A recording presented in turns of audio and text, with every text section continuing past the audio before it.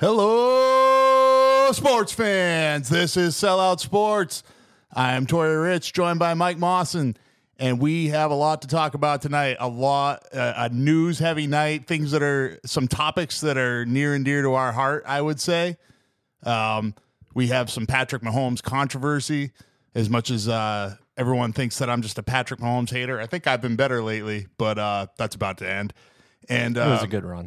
It was, yeah. You know, I think I grew as a person. I think you witnessed it. I think people remember those 4 weeks in the history of Sellout Sports. I think you witnessed it. I think you fostered it, and yeah, I think we should play the montage now. Just like I will remember in the arms of. but now it's over, and now we go to Master of Puppets, Metallica, or the anger's back. But we got to talk Heisman. A lot of big losses for contending teams in the NFL this week, and so we thought we were going to do some power rankings, but it doesn't look like that's really in the cards because it's like, I don't know if you say all chalk based on the NFL standings right now. Like, is that, I don't know if that's the appropriate term, but anyway, we'll get to that in a minute. Hit the music.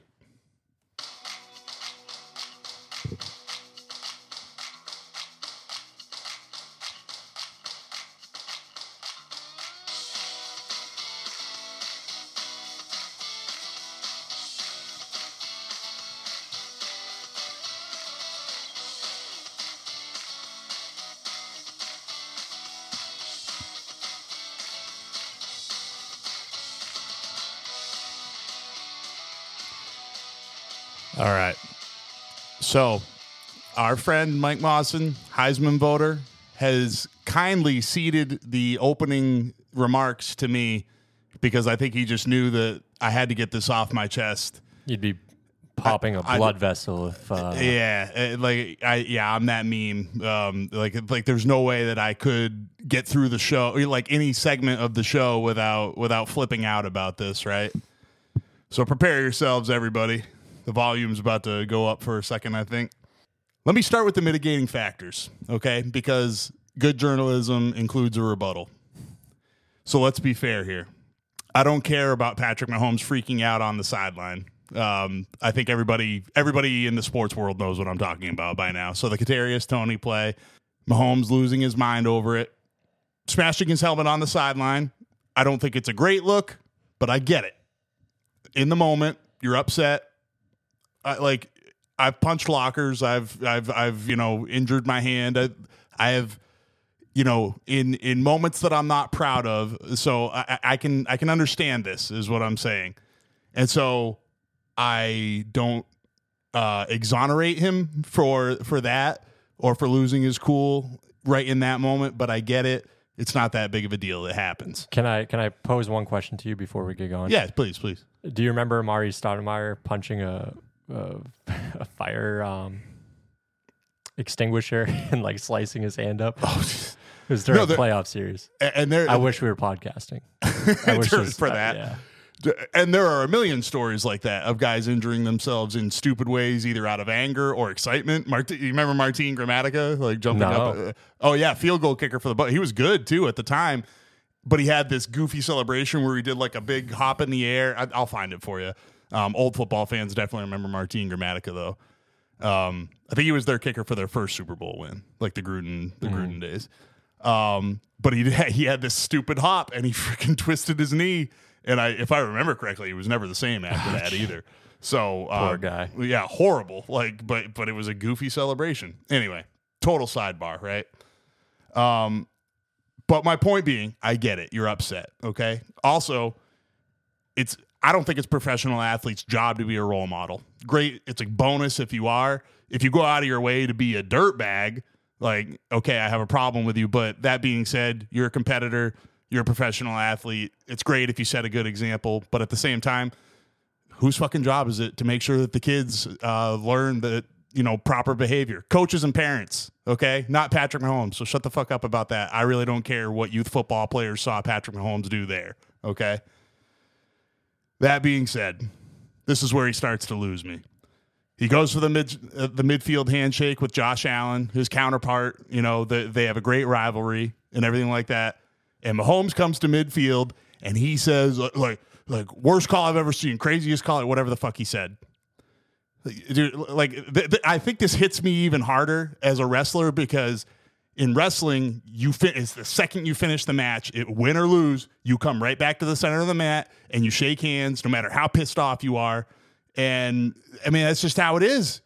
And it's literally seconds after you lost the match and you have to come back and you have to shake hands. And so there's just a certain element of sportsmanship there. And I just thought that was really shitty. Like Josh Allen just won. I mean, and Josh Allen played a hell of a game and he beat the Chiefs. Yeah. And that doesn't happen very often for Josh Allen. So yeah, no, I 100% agree. And obviously the mic caught it as well. Usually don't hear a lot of like the mic picking up the post-game handshakes. So. And there's a certain element of that, right? Where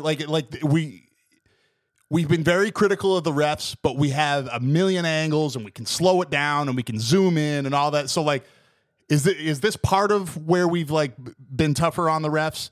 You know, it's kind of like just the media in general, right? It's like politicians and stuff. Like we scrutinize the shit out of them now, rightfully so. But like JFK was getting away with shit left and right. I mean, all of them were. You know what I mean? They were all getting away with shit because the media just wasn't allowed to look into things the way that they are now. They didn't have the access. They didn't have the You know what I mean? And obviously, as a member of the media, I'm all for it. I'm for the truth. So if your behavior is above reproach, then you're good. But there's a certain element like. Is Patrick Mahomes a bigger piece of shit than, probably, Dan Marino? Probably not. I'm sure Dan Marino said some shit. I'm just throwing out a random name. I don't know if Dan Marino was shitty. Yeah, he's on our mind. We just saw him on the sidelines of the Dolphins game. Exactly. So just to be clear, I wasn't saying Marino's on that list or anything. Okay. So all of that being said, that was only a few minutes later. I definitely don't excuse that behavior. You shake your opponent's hand and you just like, even if you just don't say a word, you know what I mean? But just go shake his hand, get off the field, and then go punch the locker. You know what I mean? Whatever stupid thing you're going to do to get it out of your system. However, I don't know exactly how much time it takes for him to get off the field and into the post-game presser, but it's got to be at least a half hour, right? I would say it's at least a half hour because he's out of pads, changing. He showered. Yeah. I'm sure he's the first person they wanted to talk to. So let's give him the benefit of the doubt. It's maybe 20 minutes. That's best case scenario, I'd say. And this is where Mahomes really loses me. And again, I tried, but like when I'm scrolling through Twitter, all the stuff that happened today, and I see it's just a written quote of what he said. And I'm like, no way. This isn't real. Like somebody made this up. That's how taken aback by what Mahomes said I was. I mean, my jaw literally dropped. I was like, no way. It was surreal to read this from Patrick Mahomes. Then I found the video clip, and there was still like a seed of doubt in my mind that this was a deep fake, like they were doing with Zelensky in Ukraine. Like there's a lot of deep fakes. So yeah, I mean, yeah. So. I started to have your cautious flag up, yeah. Exactly. So like even after the video, I'm like, maybe, right? Like that would be some serious skill to work that up in just a few minutes. But I was just like, there's no way. There's no way Patrick Mahomes would be the person to deliver this message, right? I just can't believe it. And the crazy thing is he's right. Patrick Mahomes is right. These games should not be getting decided by the referees. He is 100% correct.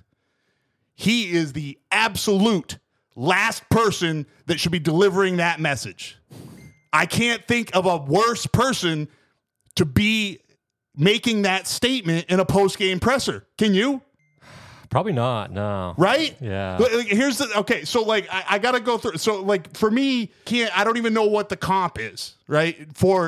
It's like the prom queen 10 years later getting bullied on social media and, like, why are you being so mean to me? It's like, okay, well, it's because you were a bitch in high school. So, like, listen, like, Are you right? Should they be bullying you, your 28-year-old self on social media? No, but you were a bitch, so you're the wrong person to deliver that message. Have you been watching Lifetime or Hallmark Christmas movies by any chance? No, but Mean Girls is a great film, and it pisses me off that those are that they're doing the Walmart commercials now. Mostly because it's Walmart. If it was a good product, but Walmart's not a good product. Fuck you, Walmart. Anyway, can we stamp that one? I shop there. I'm not gonna lie, because what else do we have for grocery stores here? Not mom and pop. So I don't whatever. I'm not gonna pay an extra $1 for my fucking granola bars. Fuck you. But another sponsor down the drain. Fuck Walmart. I mean, whatever. I'll take we'll take their money and we'll just delete these podcasts later. But look, that's besides the point right now. But yeah, he's the wrong person to deliver the message. It's like Bill Belichick saying hey, you should loosen up and enjoy life a little bit more. You know what I mean? It's take the day off. That's you know what I mean? Bill was loosened up on Saturday though. Got to give it to him. Yeah, he seemed like that's true. He seemed like he had some fun, right? Brought his 1962 Navy helmet. That was pretty cool. On Saturday, honestly, I think he was kind of loosened up even before that. It was like he was excited for the Navy game. Because the Steelers in the Steelers game, right? He was actually having fun with his players a little bit. I don't know, whatever. That's not. I don't think that's a good comp because it worked for Belichick to never loosen up, right? Right, right. Yeah. I don't know. I don't. You know what? It's like a politic. It's like Trump or Biden, complaining that other politicians are shitting all over the Constitution. You're right. But you're not the person to deliver that message. Shut up. You don't get to say that because you shit all over the Constitution. I don't know. It's like LeBron getting called for a foul and the other player flopped. Right? It's dude, no, you stop this guy from flopping. You don't get to say that unless you're gonna stop flopping. Right? It's like a man being in a female dominated industry and being pissed off that there's no advancement opportunities or opportunities to create further wealth for themselves. So, whatever, being a hairdresser or, hairdresser, stripper, and again, I don't have I hold no ill will for strippers, whatever. Or hairdressers for that matter. Well, definitely not hairdressers. I mean, I'm a little annoyed with Supercut's system where I have to call that morning to get an appointment, but I'm probably done with that, whatever. But that's not a beef with females or anything like that. So I just want to be clear about that. But that's what it feels like to me. It feels like a male complaining about being in a female-dominated industry. And it's like, okay, you're right. You should be able to shoot up the ranks in nannying or nursing, right? But guess what? You're a man. You don't really get to make that complaint to women. You know what I mean? So I don't know, man. It's like the dad, complaining that he's tired after the mom just gave birth, right? Yes, there we go. I think that's because he's right. He has a right to be tired, but you don't get to say that right now. Say it, not the time, bud. It's not the time. So this was not the time for Patrick Mahomes to say this, and I kind of have to go. It's just ironic, right? I mean, I'm always afraid to use that word. Because and it's terrible. I'm the editor of a freaking newspaper, and I'm always afraid to use the word irony because I'm afraid an English teacher is going to pop up out of nowhere and be like, "Nah, actually, that's a coincidence," or so, you know what I mean? Yeah. Or actually, that's just terrible. I don't know, but no, this is ironic. Patrick Mahomes complaining that the officials affected the outcome of a game. That's ironic. That's irony.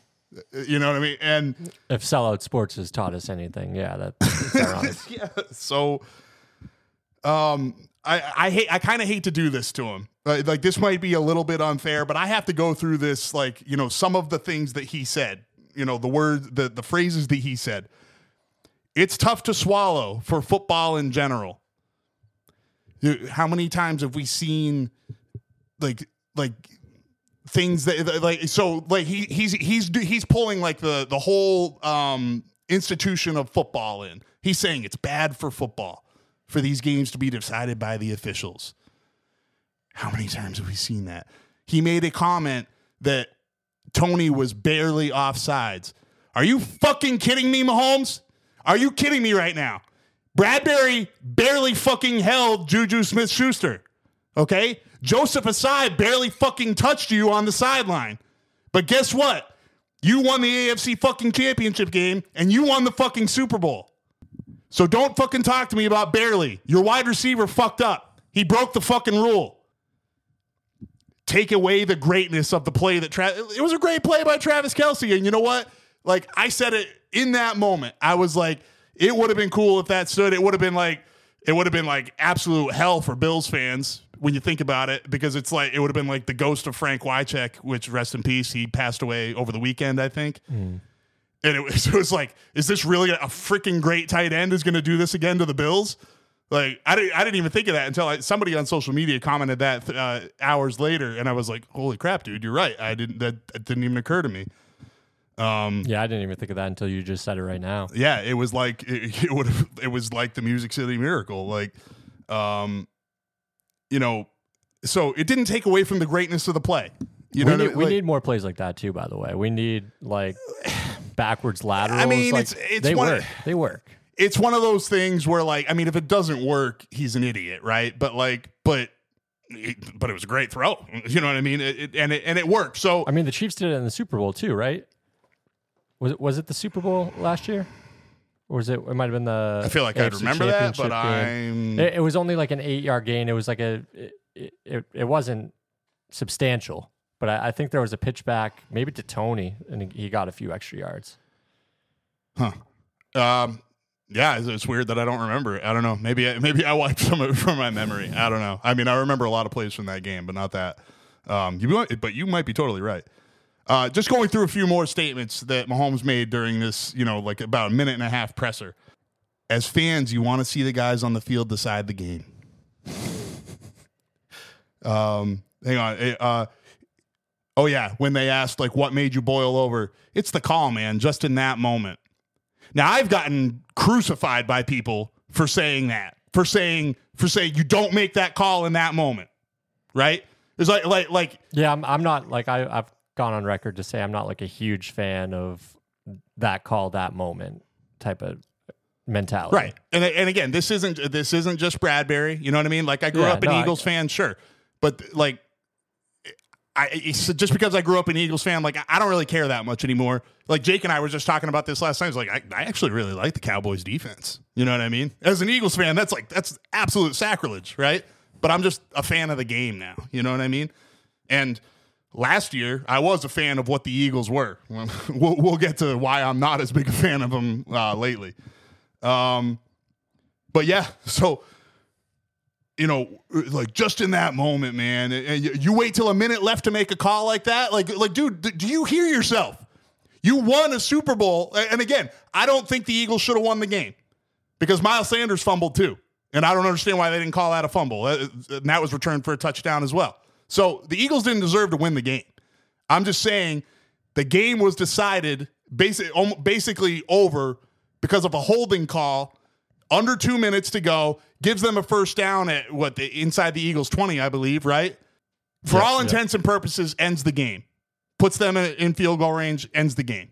So, like, do you fucking hear yourself? So do you really only care if they fuck over quarterbacks or if they fuck over offensive players?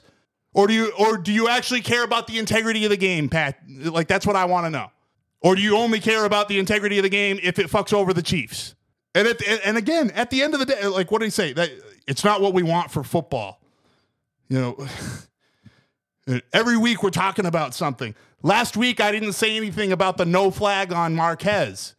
Like, dude, it's literally like right in that fucking moment, like 2 plays before, you got a bullshit flag on the sideline that everybody with a fucking brain in the football world knows shouldn't have been a flag. Like, we have some morons on social media that say that should have been a flag. Like, oh, we knew he was going out of bounds. Like, dude, you obviously don't watch the games or you're a troll, okay? So fuck off. Get off my page. I don't need you, okay? It was literally 2 plays before. And then not only that, so that the clock shouldn't have stopped on that, but it stops on a penalty and gives them a free 15 because everyone's like, oh, the pass interference is worse. No, it's not, because the clock should have kept running because Mahomes got fucking whacked and he got driven backwards.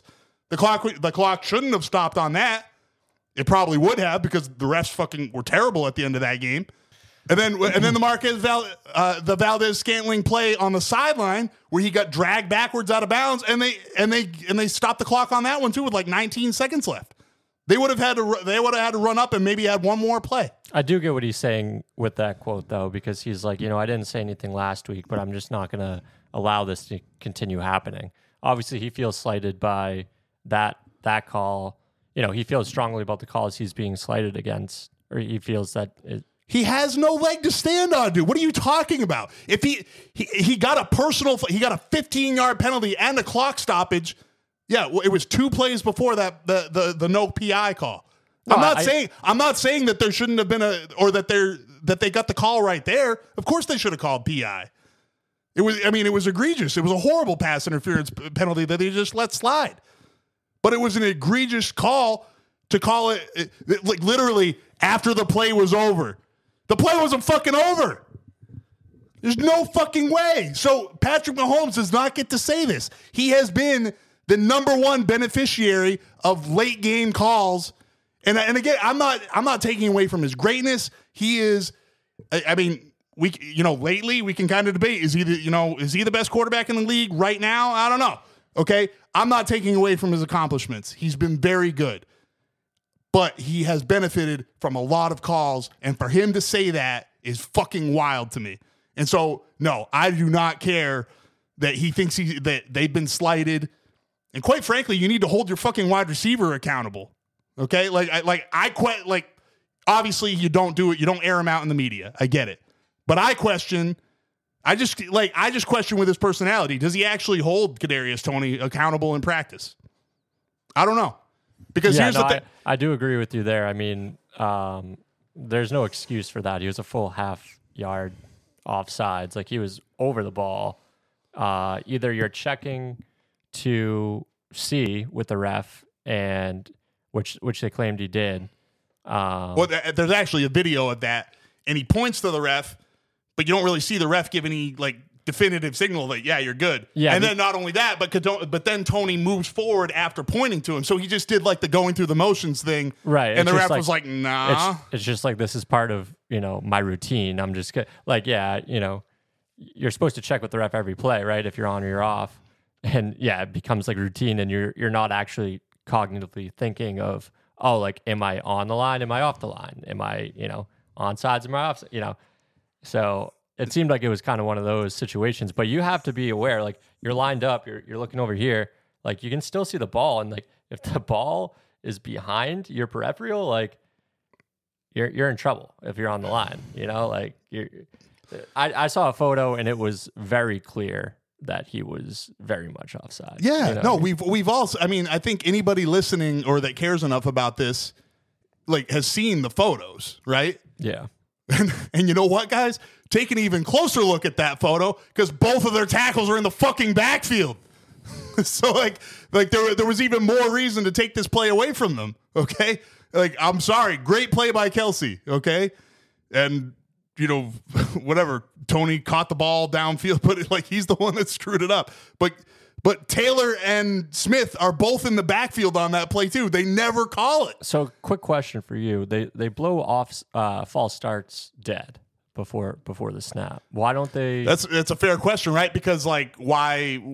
I guess if you're lined up offsides, it benefits obviously the defense to play it out. They could get a turnover. The defense isn't trained to be there's a flag. They're going to think it's on them. So they're not going to play a more aggressive style once they see the flag, because it could very well still be on the defense, right? So they're not, it's that's true. There's really no for the quarterback to throw it into the end zone and maybe get a touchdown. But I don't think DB is going to see a flag at the line of scrimmage and be able to diagnose the play right away. I guess I can jump this route. Sure. Yeah, you would. If you see a flag go up at the start of the play as a defensive player, you're thinking offsides, right? You have to at least, you're not.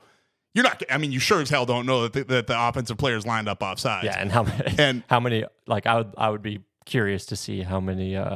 With the tush push, there's been more because there's been that emphasis but offensive which they got wrong again last night in the again, you get the whole ball as an offensive player, but So what was I gonna say? Oh yeah, like the other one of those though, the flag goes up immediately as a legal motion, which they won't blow dead either. And so you're Yeah. you wonder again, is like, do defensive players think it's offsides? I mean, you still got to play it out. You know what I mean? But like, you kind of wonder, like, Yeah, should it's weird. Like obviously I understand blowing the play dead when there's a defensive edge rusher just coming straight for your quarterback, right? I get that, but why not blow? I don't know. Doesn't make sense to me. Well, I mean, I guess you could say it's a safety thing because then some guys are playing and some aren't, on a false start. That Yeah, is, no, right? I gotcha. So I guess I sort of understand why it's only false start. But yeah, it's an interesting, like, what's going through your mind as a defensive player when you see that flag go up, right? Like, and then turns out to be offsides on the offense, which you never hear called. And here's the thing, right?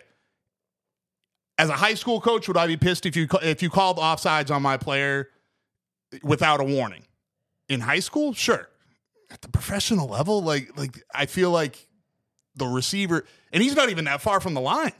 That's the other weird, like, you know what I mean? Yeah, it's not like he's outside. And like, and honestly, would it even get called if he was further outside? Probably not, right? But it is an advantage. Just like Jawan Taylor lining up in the backfield is an advantage. You know what I mean? Like it is an advantage. Like in a game of inches, it makes a difference. It can affect, where you're going to make that cut on your route and everything like that. And I mean, these are finely tuned athletes that are like, they have trained themselves to react to a certain. They have a certain amount of time before that guy gets on them, right? So, yeah, okay, it was a 6 inches, it was 12 inches, that he was offsides, right? Well, yeah, I don't think you're making the point that it affected the result of the play, like that specific play. But you're saying in general. But if you let this stuff slide all the time, no, I got you. I got you. It can affect the play for sure. So, again, just to reiterate, to sum up, his immediate reaction. Not desirable, not great, not a great look, okay? It gets progressively worse because he had a couple of minutes to calm down. He was a dick to Josh Allen. And then absolutely inexcusable to me is the post-game presser. Like, plenty of time to get your shit together, plenty of time to collect your thoughts, and just, like, I just don't. My mind is blown by the lack of self-awareness. Like, is he that out of touch? Does he really not understand that he's benefited from some controversial calls? Like, and I'm not just talking about the AFC Championship and the Super Bowl. Like, we're talking about, like, his team benefited from a no PI call against the Vikings this year on a 4th and 12. I mean, an egregious pass interference on Snead, right? We've seen plenty. We've seen plenty of these. So. Again, it's not to take away from his accomplishments, okay? And like the other thing about it, like I said, I think it's funny. Also, it looked like Von Miller jumped a couple of plays later, and it didn't get called. Like, I don't know how the side judges missed this stuff. Anyway, the thing that Mahomes should have been more upset about was about a minute of game time earlier, but because he's an offensive player, like, I don't know, wonder if he even saw it. I don't know. Illegal contact penalty with just over 2 minutes to play. Josh Allen gets sacked at the 31 on a 3rd and 10. So it's going to be a long field goal to put them up. And it's going to be before the 2-minute warning, right? And we get an illegal contact. Trent Sherfield is just pushing straight into Jalen Watson, corner for the Chiefs. He's just pushing straight into him. And it's like people online just think like the defensive back just has to like olay him by, just has to let him go because he has his hands on him. It's like, dude, you guys, like, the defensive player has a right to the ground he's standing on. And Trent Sherfield is just pushing into him. It's like, listen, this is either offsetting penalties because it's OPI and illegal contact, or you just let him fucking play, which I think we know which one I say, especially with 2:12 left in the game. Yeah, it wasn't. Yeah, it shouldn't have been a penalty on the defense. He was just the Sheffield was riding. He was just leaning on the defender, and it was. And did it even look like he was running a route?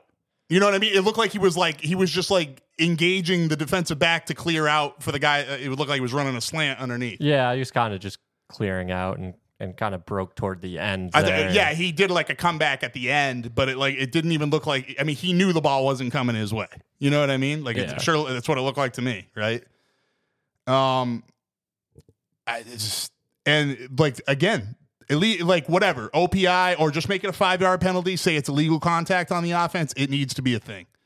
Because these receivers can't just like he's leaning on him. Like Watson didn't do himself any favors because he finally put his arm around him, but he didn't grab him. He just had his like it was like a half-ass hug, like a girl you don't know that well and you don't want to cross the line, right? But he didn't impede him with that arm, so it wasn't holding.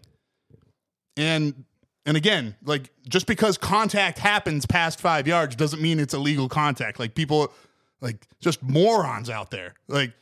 That's the definition of illegal contact. Dude, there's more to the fucking definition than past 5 yards. If the receiver initiates the contact, no shit. It's it's the receiver. So just let him fucking play, because the Bills kind of screwed this up, but ends up with a 1st and 10 with 2:12 to go. The next play, they tried to run it. It was a good play call, actually. It was a quick screen to Stephon Diggs. It would have kept it was a high percentage pass, would have kept the clock running down to the 2-minute warning. Diggs drops it. So now they're 2nd and 10. I say they should have run the ball on that one to get it down to the 2-minute warning. Whatever. It all worked out for the Bills, but I didn't think the play calling and the execution was very good in that situation, and it could have cost them, right? Yeah. Speaking of clock management, it's just kind of an interesting thing. Let's say, let's do revisionist history and say Tony wasn't offsides. It's kind of interesting. It would have made it a 4-point lead if Kelsey just gets tackled instead of throwing the lateral. And I'm not by any means saying you shouldn't have done it. Obviously, it was a very cool play, very heads-up play. Good job, right? But it's just interesting how clock management works. I think it was 113. Yeah, right around 120, a little less, I think. Yeah. And the Bills had all 3 timeouts. So another thing, Mahomes did say this. He's like, who knows if we win? I'll give him that. He did say the game's not over just because of that play, right? But it's interesting if Kelsey gets tackled at the 20, which is about where he threw it from. It's Chiefs probably just run out the clock, and Harrison Butker, who's one of the best kickers in the game, kicks a field goal. Well, actually, no, that would have only only tied it up. Yeah, never mind. Yeah. Yeah, I guess this scenario only kind of works especially with how Mahomes has looked a couple bad, red zone interceptions too. So in the past few weeks. So no, and I'm not by any means saying that Kelsey shouldn't have done it. It's just again, it was just another clock management thing. Yeah, right? No, I hear you. But yeah, I'm dumb because it would have only a field goal would have only tied the game. So never mind.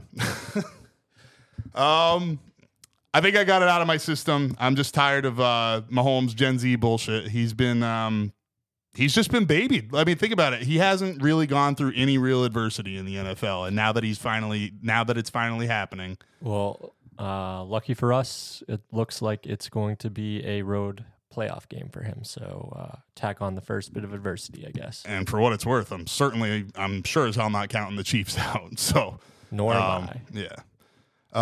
Okay. So what we should have really led with, Michael Mawson, Heisman voter. Tell us about your ballot, please. We all know by now that Daniels won the Heisman, but tell us why, and tell us, did you vote for Daniels for the with your first pick, and just run us through it and tell. Sure thing. We're going to change the vibes a little bit. It's going to be a little bit more mellow than the intro of this podcast. That was warranted though, right? I mean, come on. No, it was. That's why I ceded my time. Yes, Daniels, second year.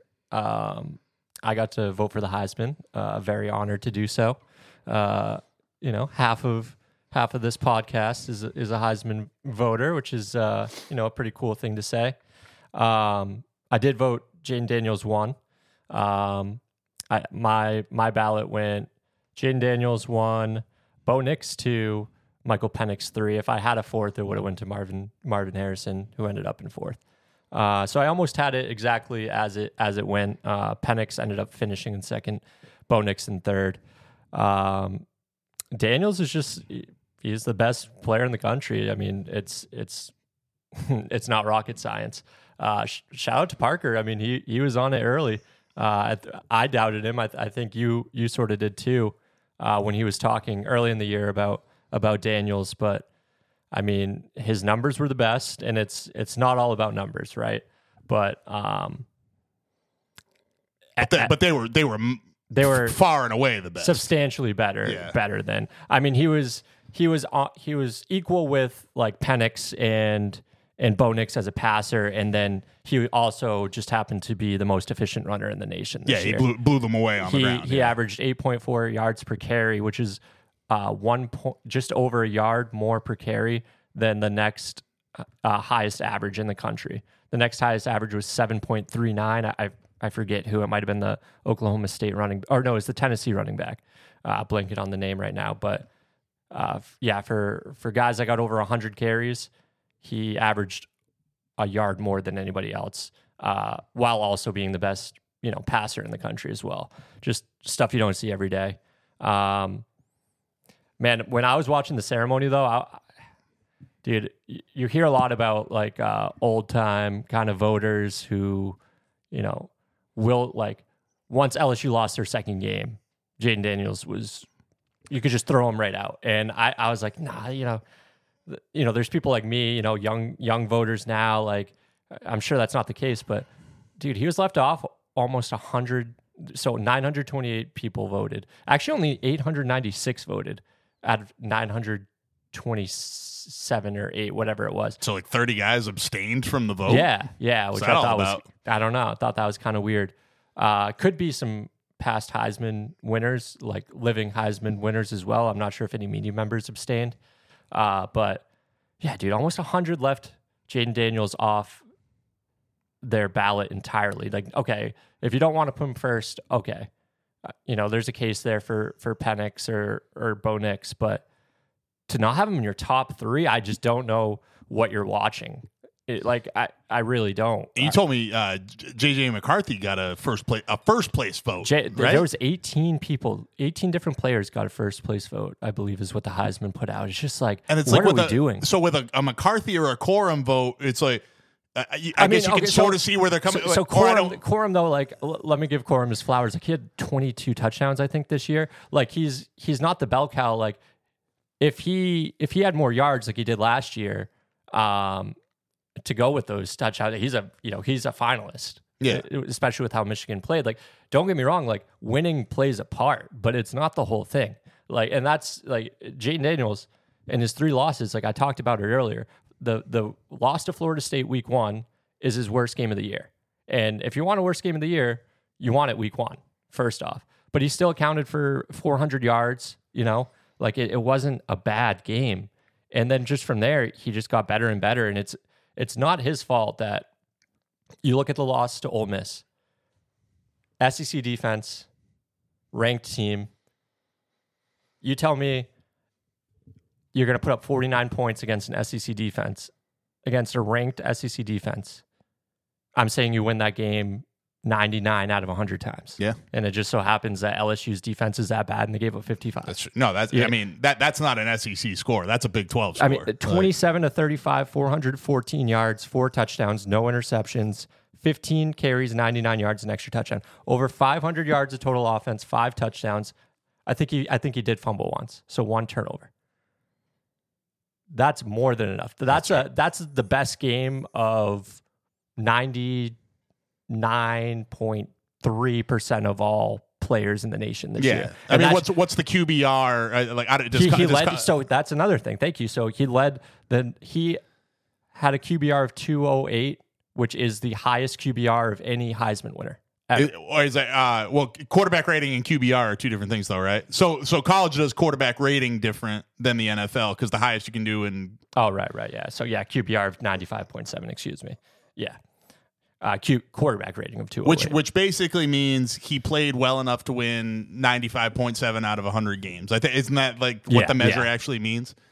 And I mean, yeah. So that's the second loss, and then we go to Alabama. Statistically, probably his worst game of the year, 15 to 24, 219 yards, 2 touchdowns, and interception, but 163 on the ground on 11 carries and a touchdown.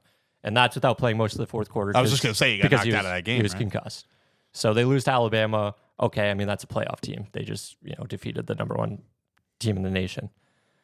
I don't know how you leave Jaden Daniels off your ballot entirely. And then after that, so he doesn't have a Heisman moment. That's what I've been hearing about. That's the other critique I'm hearing. You want to talk about a Heisman moment? The game after against Florida, he's coming off a concussion, and he just does something that nobody's ever done before.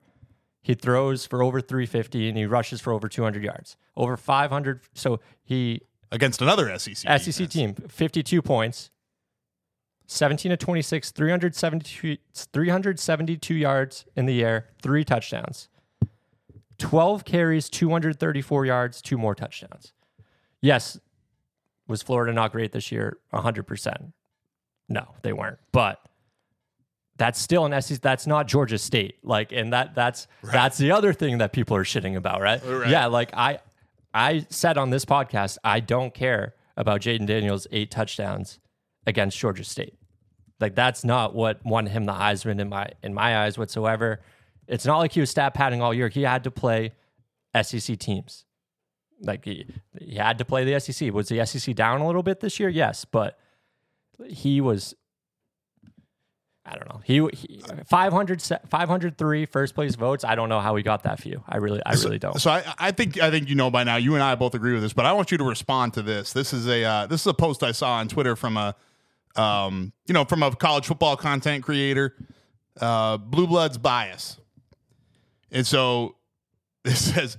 Is Jaden Daniels the least impressive Heisman winner of all time? No hate intended. You have to be an elite player to even be in the conversation for the trophy.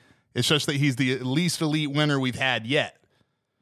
As the leader of LSU, the Tigers were never in the conversation for the national championship all season long. In the big games versus ranked opponents, LSU was a paltry 1-3. They haven't been in the top 10 for months. We never had a Heisman moment, so you mentioned that, blah, blah, blah. I don't think that's accurate. So,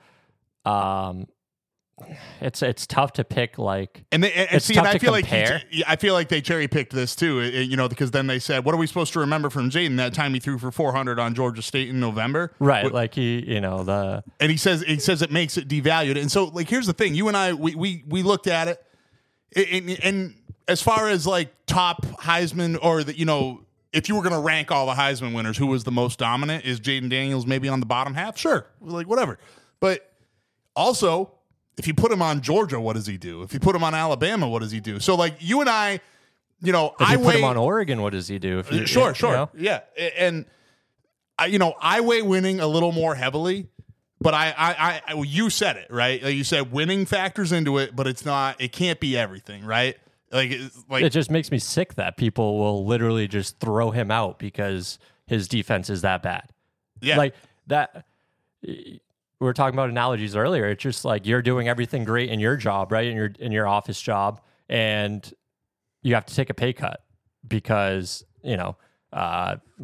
you're in sales and the marketing department isn't living up to par. It's like, no, I shouldn't have to take a pay cut. Like, why should Jaden Daniels be punished for something he has no control over? And, Parker and I brought this up when you were sick in that episode, but it's like, I don't understand that. If he was a two-way player, right? And he was playing quarterback and he was playing corner, let's say, and the defense was that bad, that's a different argument because he actually has an impact on that side of the ball. He has no impact on defense. He doesn't play defense. He made LSU one of the most efficient offenses in the nation this year. He put up insane numbers, and he put his team in a position to win every game. Yeah, I was just trying to look it up. So, like, LSU's turnover differential wasn't that bad. I was just trying to see, like, other things that could have potentially hurt them, but things that aren't necessarily his fault. Yeah, to this Blue Bloods, I'm curious if he's if that's mostly a like a college basketball. It seems like more of a just the handle. No, yeah. it says college football content creator. Though. Okay, cool, fair enough. But to answer his question, I mean, everyone raves at Lamar Jackson's 2016 season, which I think is deserved. I think And where did they finish ranked? I'll keep talking. I'll find that. I mean, I thought they were like 20th, right? Well, yeah, they finished with 3 losses. Same exact thing. They beat. So it's kind of funny how this works out. They clobbered a ranked Florida State team early in the year, 63-20, I believe. I think, Florida State was 8 at that point. And this Blue Bloods talks about 1-3 versus, ranked opponents. Louisville was 1-1 that year. So Lamar just didn't play as many ranked opponents. Who knows if he wins or not? The loss came in Lamar's Heisman moment, which was him and Deshaun Watson just going back and forth. Clemson ranked number 1 at the time, just all-time college football game. I got to rewatch it. It was so fun. Which is a great comp, really, because Deshaun Watson was surrounded with far more elite talent than Lamar was. So, right, like you were about to say, Lamar lost the game, but he was incredible. Like, 100%. But like, let's boil it down to the numbers between Lamar and Jaden, because so the losses are the same, kind of the path to the season was the same, and we've heard the narrative for Lamar, right? Like, just insane, crazy season, and now we're starting to get kind of some people are maybe diminishing Jaden's accomplishment a little bit. Not saying Blue Bloods is doing this, but just I've heard it. So Lamar 4,928 total yards. Jaden 4,946. So a little, basically the same. Dead on. Yeah. Lamar 51 touchdowns, total touchdowns. Jaden 50. So Lamar was the better rusher, 400 more rushing yards in the regular season, which obviously makes Jaden the better passer, yards wise, but also efficiency wise, which I don't think comes as a surprise. 72.2 completion percentage versus Lamar's 56.2. That's a big difference. I mentioned it. Each team had one win against ranked opponents. Louisville clobbered Florida State. And then LSU obviously beat a top 10 Mizzou team at the time, 49-39.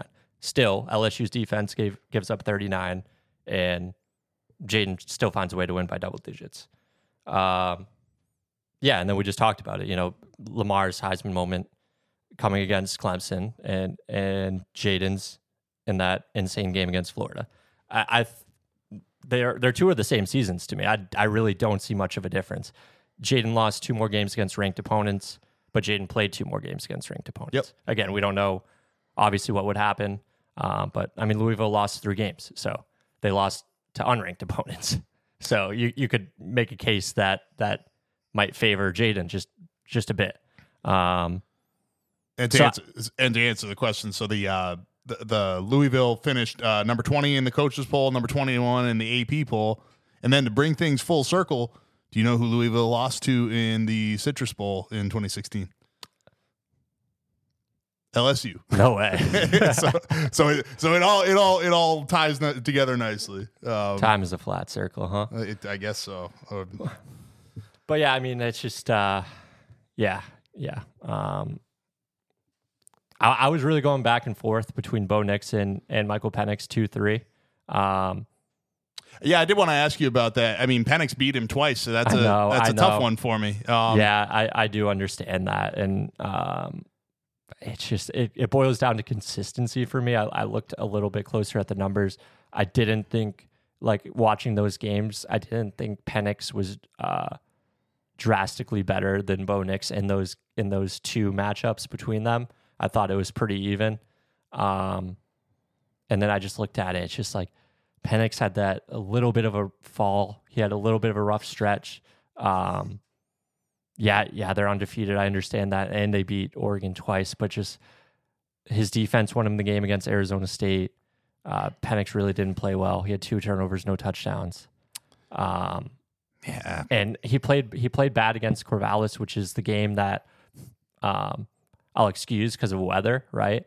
But to put up a few bad games in a 3 or 4 game stretch, it's about consistency for me. And Bo Nix was just kind of at that, just a little bit higher of a level in more games. In my eyes. I mean, we're at that point. We're kind picking at straws. We're splitting hairs a little bit there.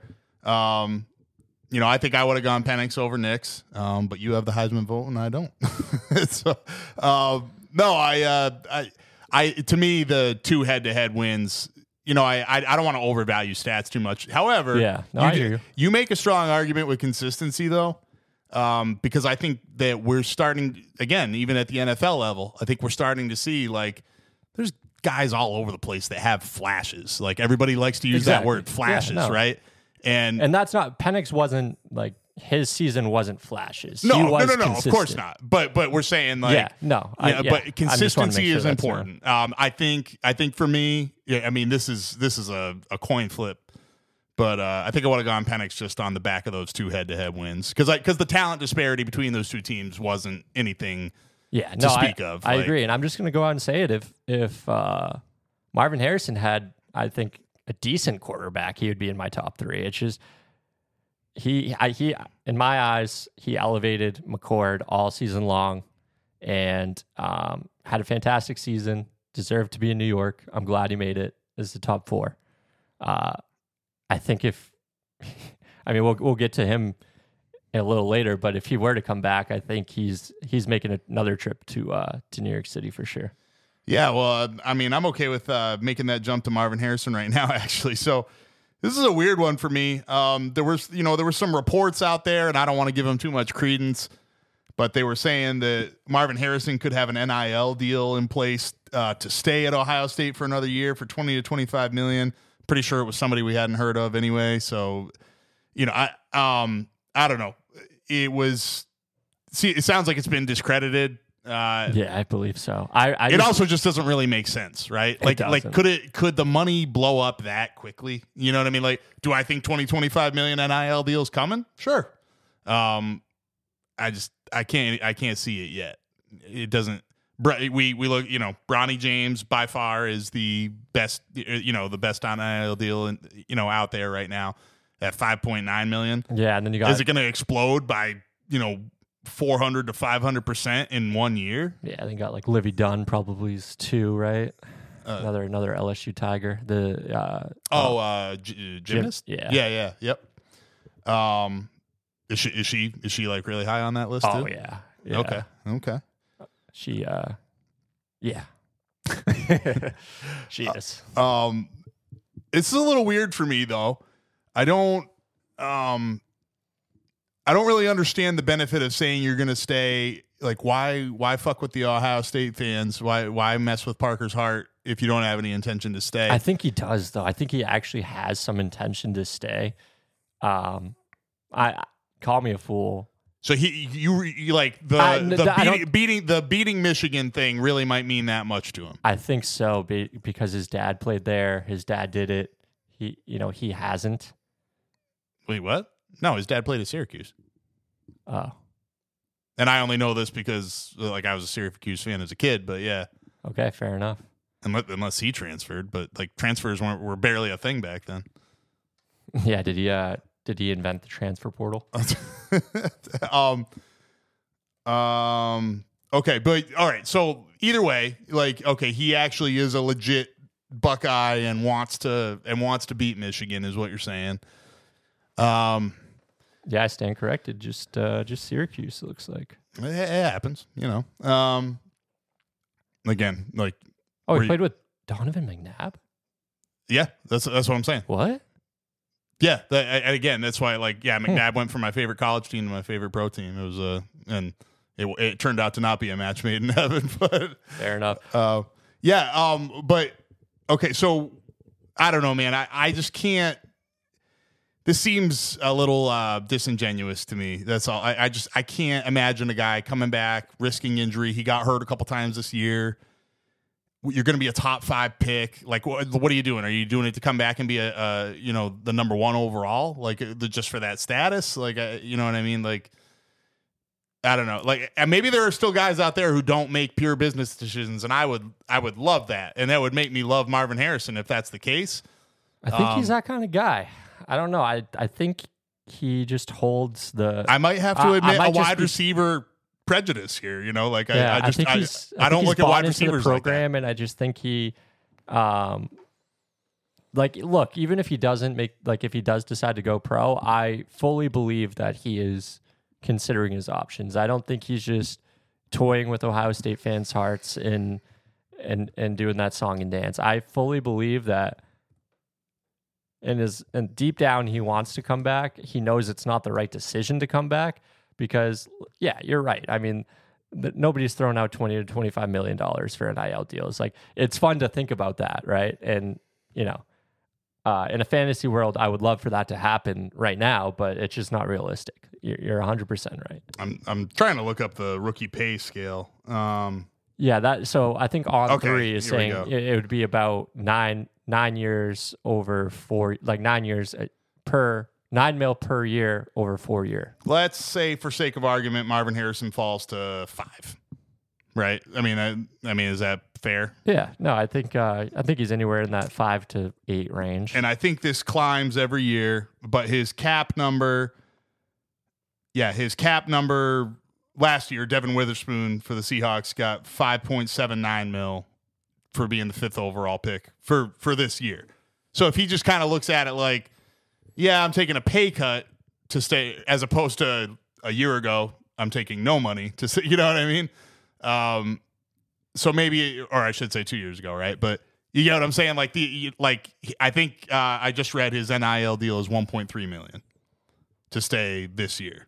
But that could probably go up too, right? Like, I don't even know. But something we're not taking into account is like the college lifestyle. And I'm not talking about him going out and partying, but just like being the man on campus. Like, that's a thing. Well, yeah, going from one of the top college football programs in the country, making maybe half the money, but like you said, you're the man, and that all of a sudden you're in East Rutherford, New Jersey, catching balls for Tommy DeVito, and you're having sleepovers at Tommy DeVito's parents' house.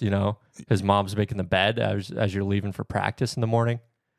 Dude, Belichick likes guys with NFL pedigree too, kind of, right? So, like, he does. Do you think like there could be enough influence from the front office, like, you need to take a wide receiver, and like he'd be like, I guess it's gonna be Marvin Harrison then. I just have one question to pose to Patriots upper management. Who's our quarterback? That seems like a problem too. I'm on the. Let me officially stamp this from this side of the table of the podcast. Jaden Daniels to New England, please. Thank you very much. Is he really is he really that caliber of quarterback? Is he projected anywhere near that? His stock. Or do you want the Patriots to take him in the second round? His stock has risen. He's now the third quarterback. I don't know. I haven't checked mocks lately. Trade back. Patriots love a nice trade back. Yeah, baby, let's get it.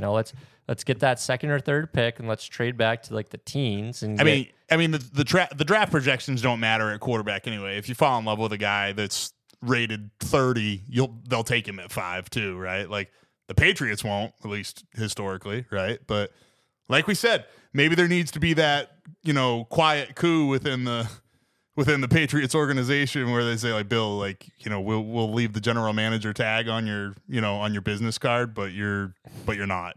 Maybe that's what happens, and then they're like, it sort of already happened, right? Like there's no way he would have taken Mac Jones, is there?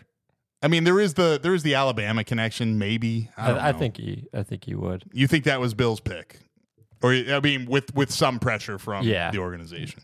Well, can we stick on college football here for a second while we're here? We're talking New England and just that Army Navy game, man. Both Bill Belichick and Robert Kraft were on College Game Day before. That was kind of uncomfortable. I don't know if you saw it.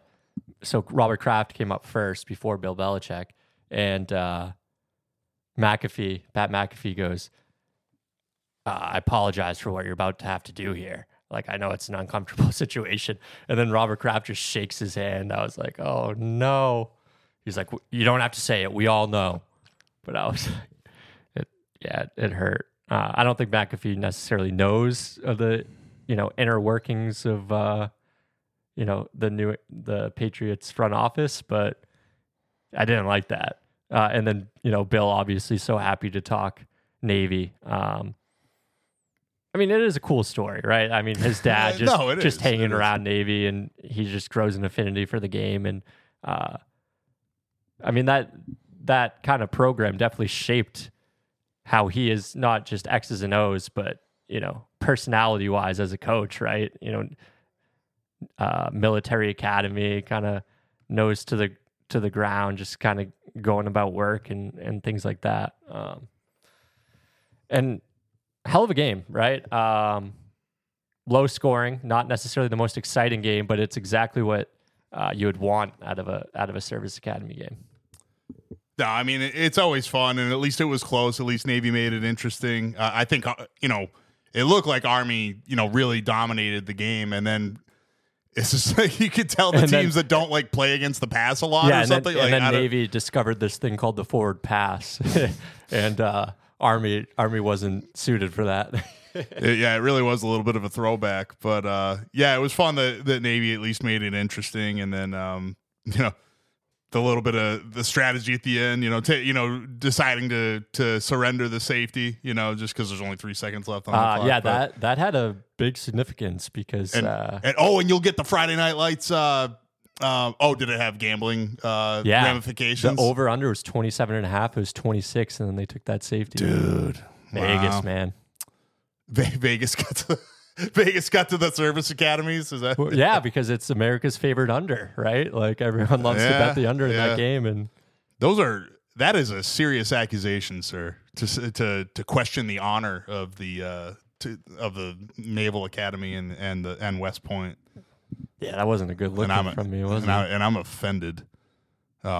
I actually just heard this from. I'm sure Scott Van Pelt just did that on Bad Beats, so I'm sure I'm not the only one. No, I think you just got to stay away. Yeah. So it had gambling ramifications, and it also. So I can actually make this reference to you now because we watched Friday Night Lights with you a few nights ago. But I don't even remember the Navy quarterback's name, but he just trying to push the pile down to the one, just like in Friday Night Lights. Like that's really what it looked like, right? It's a good call. So but yeah, fun game, and I mean, and it always is, but it's obviously it's even better when it's competitive, and I mean that was a classic Army Navy game, right? I mean, 17, that's exactly what you 17 want out to of 11, you know.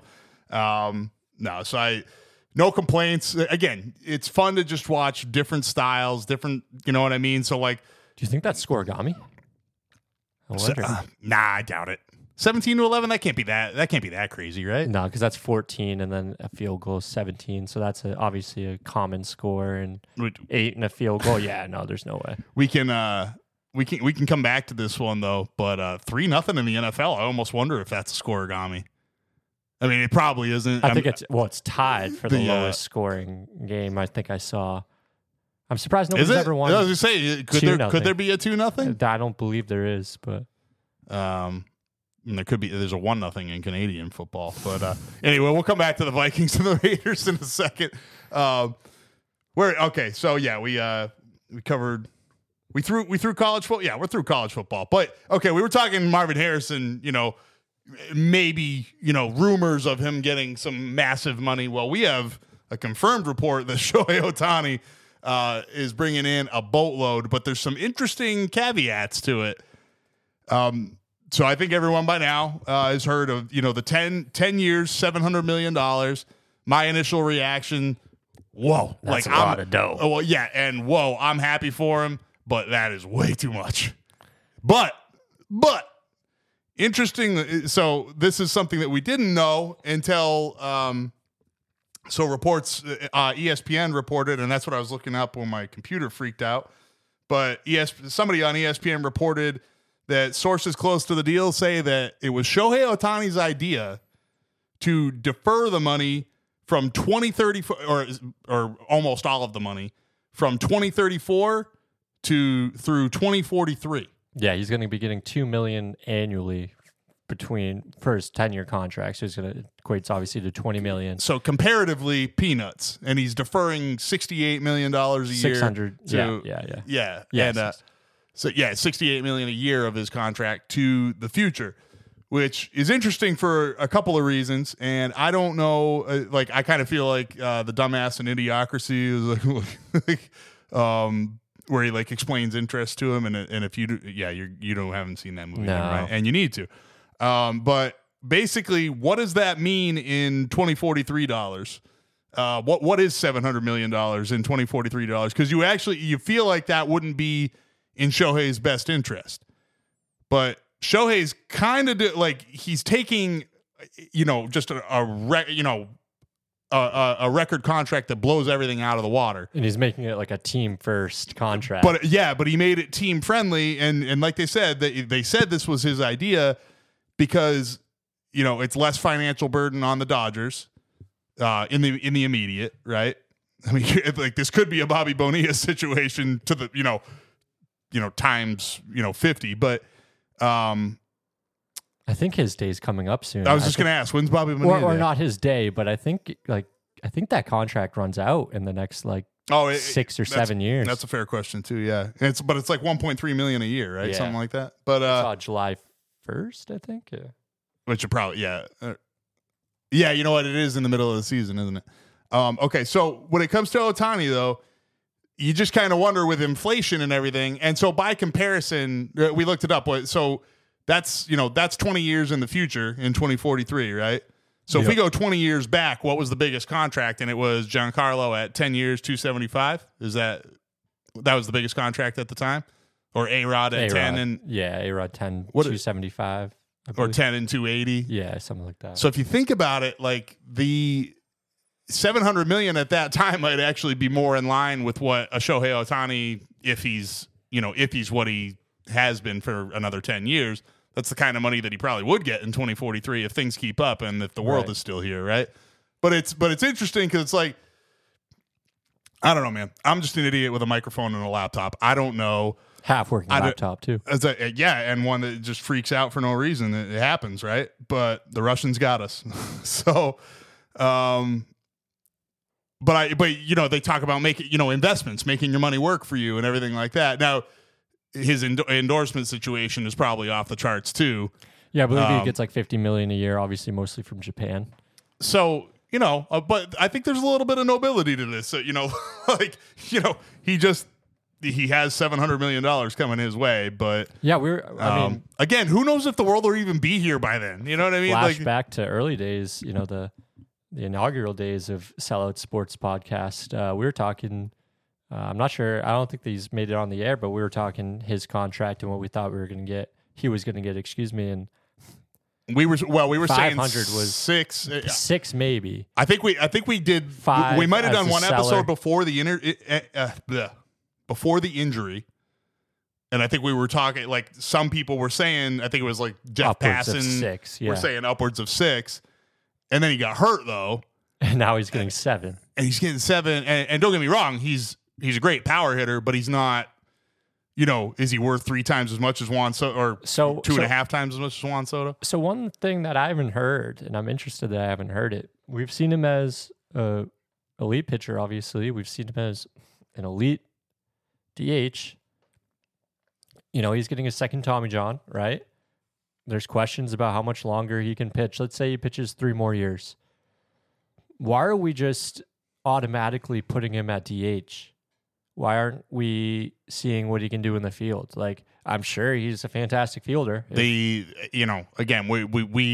you and I aren't baseball people, you know what I mean? But like from what I've read, like he is.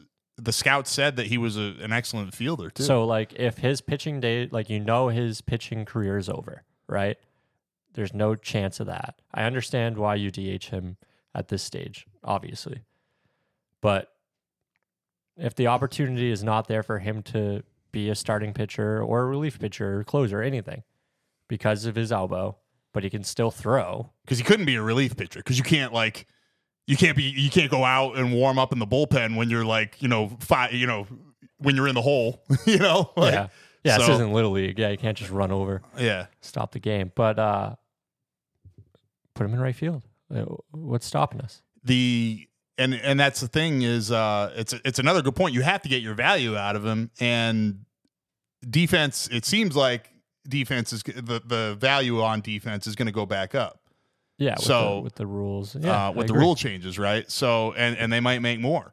But it seems like defense has I kind of already seen like it already showed, you know what I mean? Like even in 1 year, and I think they'll start to figure that out more. But yeah, like shortstops are going to get smaller and more athletic again. Second baseman, right? You're not going to have the power hitting second baseman that often another anymore. Pokey Reese. Exactly. I'm amazed. We were talking, Shohei and the Dodgers in this edition for more than 5 minutes. We haven't even touched on their lineup. I mean, just talk about an embarrassment of riches here. This could be the 3 best players in the National League. Yeah, I mean, right? Kuna probably has something to say about that, but sure, yeah, fair enough. But yeah, I mean, projected top of the batting order: 1, Mookie Betts; 2, Shohei Ohtani; 3, Freddie Freeman. Like 3 MVP candidates in a row. That's wild. And here's the other thing, right? It was. So Kershaw seems to kind of be done there, or he could be, right. They don't know what they're going to get from him going forward. They know what they're going to get from him in the playoffs, right?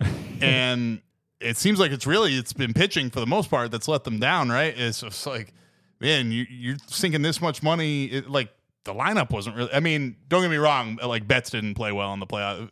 Betts and Freeman had issues in the playoffs too. But the pitching has been a problem for the Dodgers too. So it's like, dude, if you throw this much money at it and you don't win one, I don't know, man. It's a lot of expectations. Let's put it that way. So it's kind of a tough job to walk into. It's kind of like being the big 3 in Miami. Like being the coach there. Like just being LeBron's coach in general. Like you know what I mean? Yeah, the expectations are always off the charts. It's interesting you mentioned the big 3 because Shohei's other team is going to be. The team he was rumored to. I don't know if you were on Twitter, but Blue Jays. The Blue Jays, Twitter went crazy about. They were tracking his flight. They were doing all of that. Drake posted an Instagram with a Blue Jays Ohtani jersey. Everyone was buying into the hype, and then I wonder what the interest was there for him, unless it was just financial. You know what I mean? Like is Toronto really the market that you want? Well, he said he wants to play for a contender. That's one of the things, right? They have the roster to do that, I think. Almost any team does with Shohei Ohtani, a fully healthy Shohei Ohtani, besides the Angels, of course. Well, yeah, that's the thing, man. I don't know. Like, in baseball, I don't think 1 or 2 guys really transform things, and that's why. So, good on him for picking a team with plenty of talent around, but they also seem to be snake bitten lately. So they, I don't know. We talk about the bubble championship in the NBA and everything like that. Like I give less credit to the Dodgers for winning a 60-game World Series. It's a World Series. There's a weird year.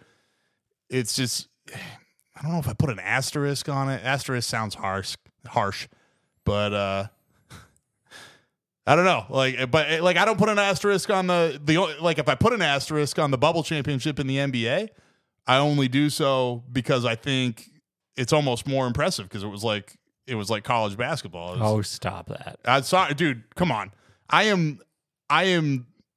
There's not a bigger LeBron hater than. I mean, okay, there's probably bigger ones, but because I hate other basketball players more, but I can't stand LeBron, and so I'm giving credit where it's due. He won in an unusual situation.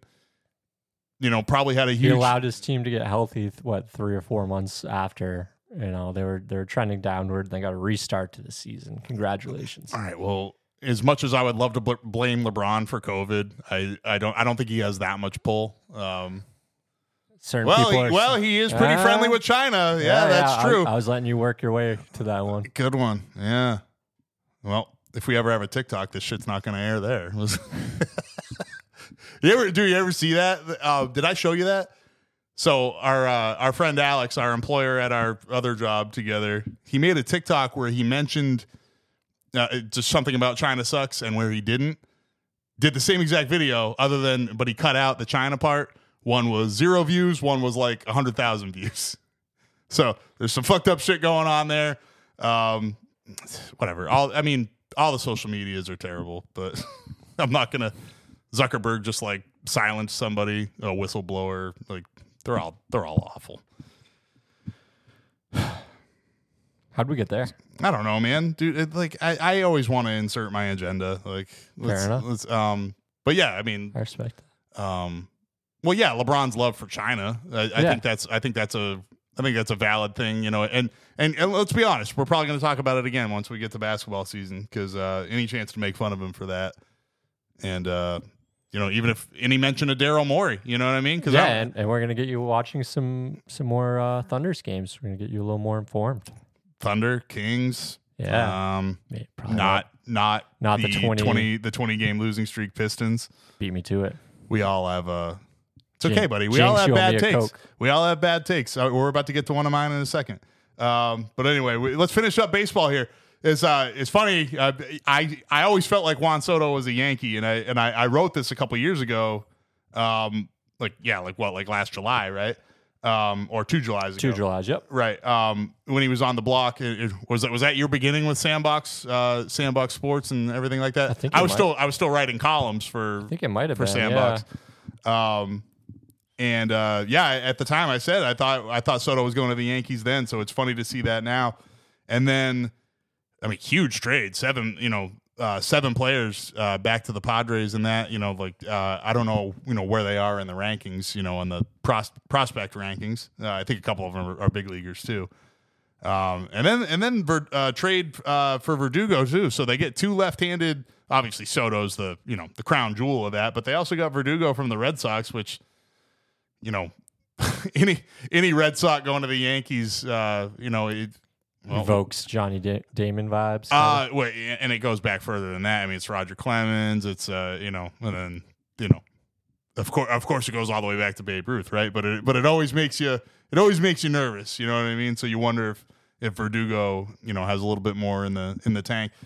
The Red Sox Yankees rivalry isn't what it used to be, and the Orioles and the I mean, everybody in that division is actually good. So it's I think the Juan Soto thing's interesting. He can probably bunt and hit a home run to right field.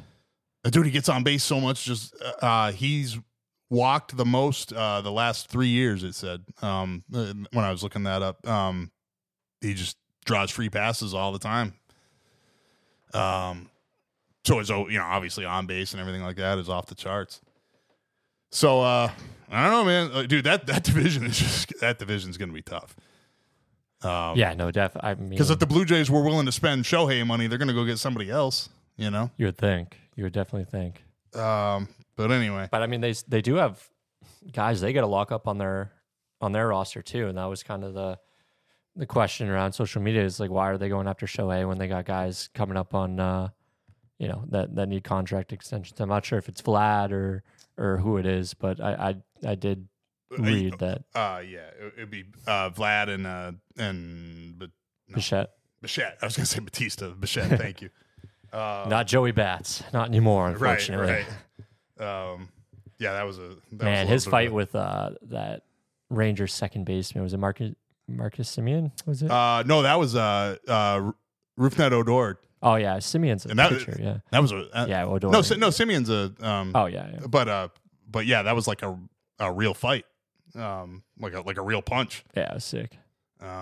Need more of that. It wasn't a basketball fight. Okay. So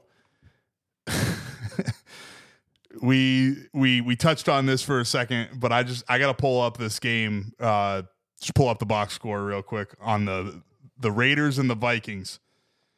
And I think you know me a little bit better now, but when we first started this little project, you would have thought this would be a Tory game. I would have. But I can tell you without even watching it, because I've seen bits and pieces, but a game that goes 0-0. Listen, it's the Raiders and the Vikings. We know it wasn't phenomenal defense. Like if this had been the Ravens and the Bucks at the turn of the century, it could have been an amazing football game. Or even ending 3-0. Ravens Bucks now I would watch, I think. I don't know about the Bucks so much, but you know what?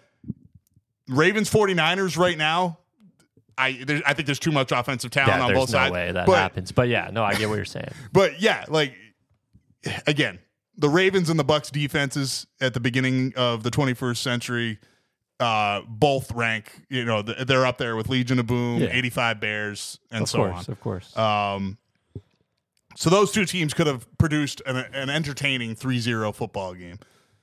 The Vikings, however, poor Josh Dobbs, man. I like him. Got benched.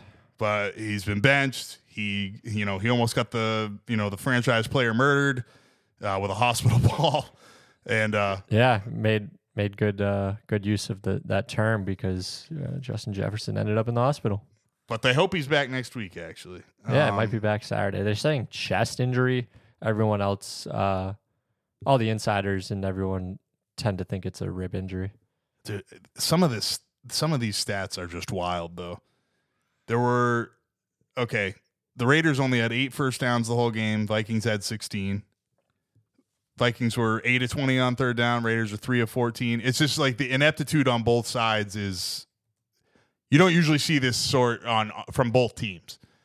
And it was an ugly game too because we just mentioned Justin Jefferson went down, Alexander Mattison, their Vikings starting running back went down too. So injuries played a small part, but the offenses weren't really getting anything going to begin with. And the Vikings didn't turn the ball over. The Raiders turned it over 3 times, and the Vikings couldn't take advantage of it until the very end.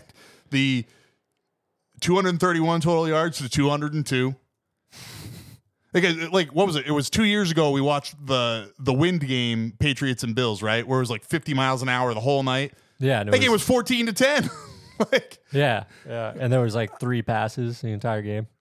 And including or was that just the Patriots? Or was that both? I think it was just the Patriots. I think Allen threw it a little bit more. The Patriots didn't throw it until like the third quarter or something ridiculous like that. I think you're right. I don't think that they threw the ball at all in the first half. I think that's right. Thrown it once or twice.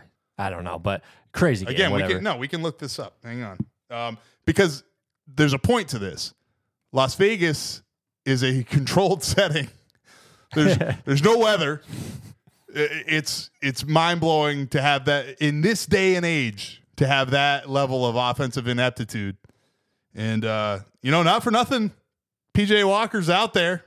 I mean, the Vikings have their rookie guy that they probably want to go back to, but actually they're both rookies, right? So I guess you can see these guys develop. I don't know where PJ Walker just got waived. Where do you think he's headed? Canada. Yeah, so Mac Jones went 2 of 3 for 19 yards in the win game.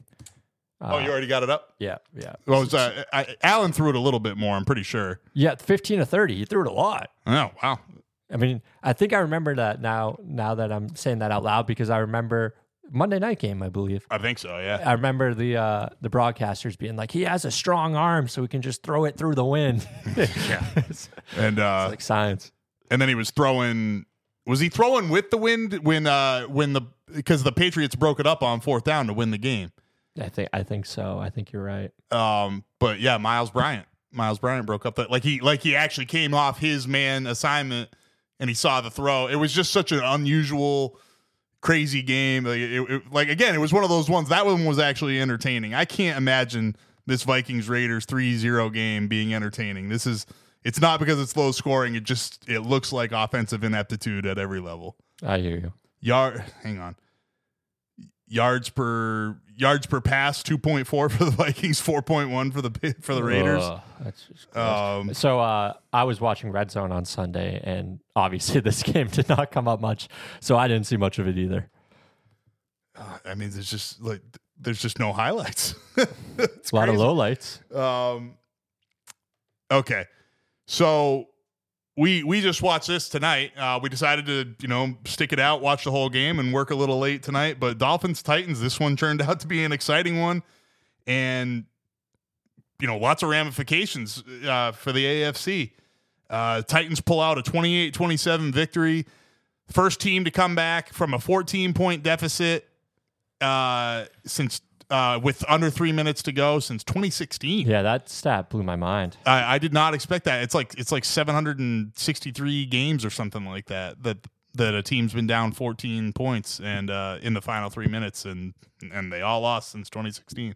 And then this Tennessee Titans team is the team that rewrites that against this Miami Dolphins team. I gotta tell you, man, my perception of a couple of players is slowly changing, and it's tough for me. I don't know what to make of it. Tyreek Hill got injured, I think second quarter or late first, and one of those looks like a hip drop tackle or something. Probably going to be banned next year. I don't know how I feel about it yet. I sort of get it, but at the same time, sometimes you just have to get a guy down, and so And I know it's going to piss me off to watch it get called. You know what I mean? I already know. Yeah.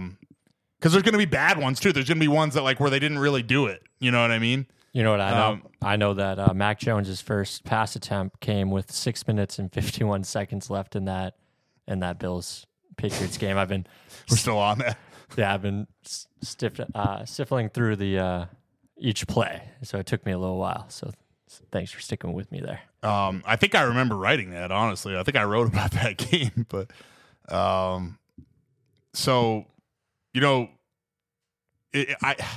I guess it's a case for MVP for Tyreek to a certain extent, but also. Tori, let's spell out MVP. Let's go through the words. Most valuable player. Did Tyreek Hill look like the most valuable player in that game when he wasn't on the field? The Dolphins it sure looked like he was the most valuable player on the Dolphins. Look, man, he's in the conversation, but what I'm saying, so I think there's a couple of mitigating factors here. I think Vrabel is from the Belichick tree, and Belichick likes to take away your top option. So I could see the Titans being one of those teams that elects to take him away. And here's the thing, man.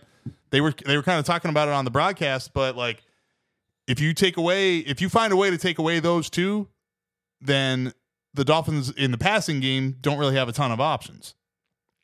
So that's a big if, of course. And of course you can still get the ball to Achane, everything like that. But the point being is that might be a strategy. The other thing is I'm more like, this is why it's tough to make a wide receiver MVP, because if you can get to their quarterback, which teams are, the Titans got to Tua tonight, then it's tough for Tyreek to have his full value. Yes, he's still good after the catch and everything like that. You know, you look at that Eagles game when the Eagles were still playing well and were aided by the officials a little bit that night. But yeah, Tyreek 11 for 88, obviously a good game, 11 to 88 touchdown, right? But not a quintessential Tyreek game. Sure. And teams that can get to you, they can get to Tua, which I think you're going to run into in the playoffs. You know what I mean? I mean, again, this is why the Bills, that's why the Bills pounded them. It's why, I don't know. I think the Bills. I think the Chiefs have a good pass rush. I'm certainly not counting the Chiefs out in this playoff talk. No, dude, the Bengals have a good defense. The Bengals could slow down the Dolphins. Now in Miami, like, I'd be a little disingenuous to say I think the Dolphins are going to lose that game, but the Bengals are the kind of team that could get to them too. There's a lot of good defensive teams, and obviously, not going to count out the Ravens on that either. Ravens have a good pass rush as well. So, like, if they can't protect him, and if they can't, and then part of that is blocking for the run and committing to the run, which they were very physical in the beginning of the year. And it was kind of a signature. I said it to you while we were watching the game, and we flipped back from the Giants and the Packers game, and the Titans are down 27-21. They elected to go for two after they scored their first touchdown on the comeback, which ended up winning the game. Yep. And so it's like analytic it's like 2:45 left in the game. Dolphins, they got to go 4-minute drill and finish it out. And they took 20 seconds off the clock with the Titans using their timeouts, but Dolphins just didn't execute. And this is a team that I gave a lot of credit for being physical early in the year, and but they have offensive line issues, and like don't discount. Is it Eichenberg is the center? They lost him, right, and they moved the guard to center. Like, again, obviously Armstead was out again. I mean, keeping the same five together is people don't understand the value of that, and you could be seeing that with the Eagles too. Honestly, I mean, they lost their right guard. You know what I mean? Like, I don't know, just being banged up on the offensive line, it changes things. Being healthy changes things. So. But anyway, Dolphins win. Just like a kind of a sidebar, I don't know how I feel about this, man, because we've talked about Tyreek Hill and who he is, maybe who he was. This is getting a little deep, but go with me for a second. When I look at like somebody with domestic abuse, right, and there's different grades of it, and like, I don't know, I'm probably going to offend somebody no matter what when I say this, but you know what? Fuck it. And I always looked at, like, when it comes to domestic abuse, it's the same thing as, like, you know, it's basically just being a bully, right? But on a shittier level. But I also, like, I guess I kind of thought of them as like child molesters too, in the sense that, like, I just don't know, or like they don't change. Like, it's like that's the way their brain is wired, right? And it's not like anything on the football field that Tyreek Hill does changes that, but he must be listening to his agent, who's trying to do whatever he can to improve his public image. Because, like, right now, Tyreek Hill is very likable. He showed toughness getting through the game. After that injury, he was obviously in a lot of pain. Was like, fuck that, I'm going to jog all the way across it, because he got hurt on the Titans sideline. Yeah, sprinted across the field. And he was like... I think we're about to see it. We're watching it right now, yeah. And there he is. And he was like, nope, fuck it, I'm going to gut it out. You know, later on, he comes back, he makes a couple of big catches for the Dolphins on a drive that I think resulted in a field goal, right? But he made a couple of big catches. He watches... Sean Murphy bunting for the Titans. Like, he obviously just heard him behind him, like, and Bunting obviously screamed out in pain or something. Oh, dude, you good? He calls over the trainers, like, just little things like that. I don't know. It seems like he seems like a good teammate. He seems like he gives a shit about his teammates. It's just a really weird spot for me to be in, where I'm like, is he actually not a piece of shit? Because I've been on record all year as thinking he's a piece of shit. I even went as far, I shouldn't have said this. I even went as far as to say, I hope he gets hurt. Which is, like, why? Because, like, really, wouldn't I rather... Because what I'd rather see is somebody like the Ravens just beat them, because I believe in, like... You know what it is? I get that. Well, you know what it is about, like a team that beats you with the deep ball? Is it speaks to... this is, like, way overblown, right? But, like, it speaks to our instant gratification. Like, I like a 15-play drive where they smack the shit out of you, as opposed to the big... Like, you need the big play. I don't hate big plays. It's not it. It's just, if that's... I like taking away the big play and making the Dolphins beat you. And then, you know, if the Dolphins beat them with a bunch of... You know, with a bunch of 15 to 20 intermediate routes and all that stuff. That's why you appreciate the Niners so much, because they can do both. Absolutely. And that's the thing, is, like, I like the Dolphins, because the Dolphins have shown they can do both. The injury bug is killing them right now. Yeah. Back to your point about Tyreek MVP. Look, he's still in the conversation. Absolutely. I think Dak Prescott's stock went up. I still think it's going to be a quarterback at the end of the day. If for some reason it ends up being a Dolphins player, sure, it's Tyreek. I don't think Tua's bad, but I don't think Tua's MVP caliber. No, and I think Tua had a good chance to kind of show you his MVP caliber tonight. And to do that, you're going to have to beat the Titans without Tyreek Hill for most of the game. I'm sorry. Yeah, absolutely. I agree. Tua is still very good, I think, but not an MVP. So speaking of players that seem to be, like, you know, turning around my perception of them, Will Levis, man, I was way down on him, but you know, I will say, you don't, like, I've said this before, I'll keep saying it, you don't judge a person by their best moment or their worst moment, right? Like, it's where's the majority of the body of work, where's the majority of where they live, right?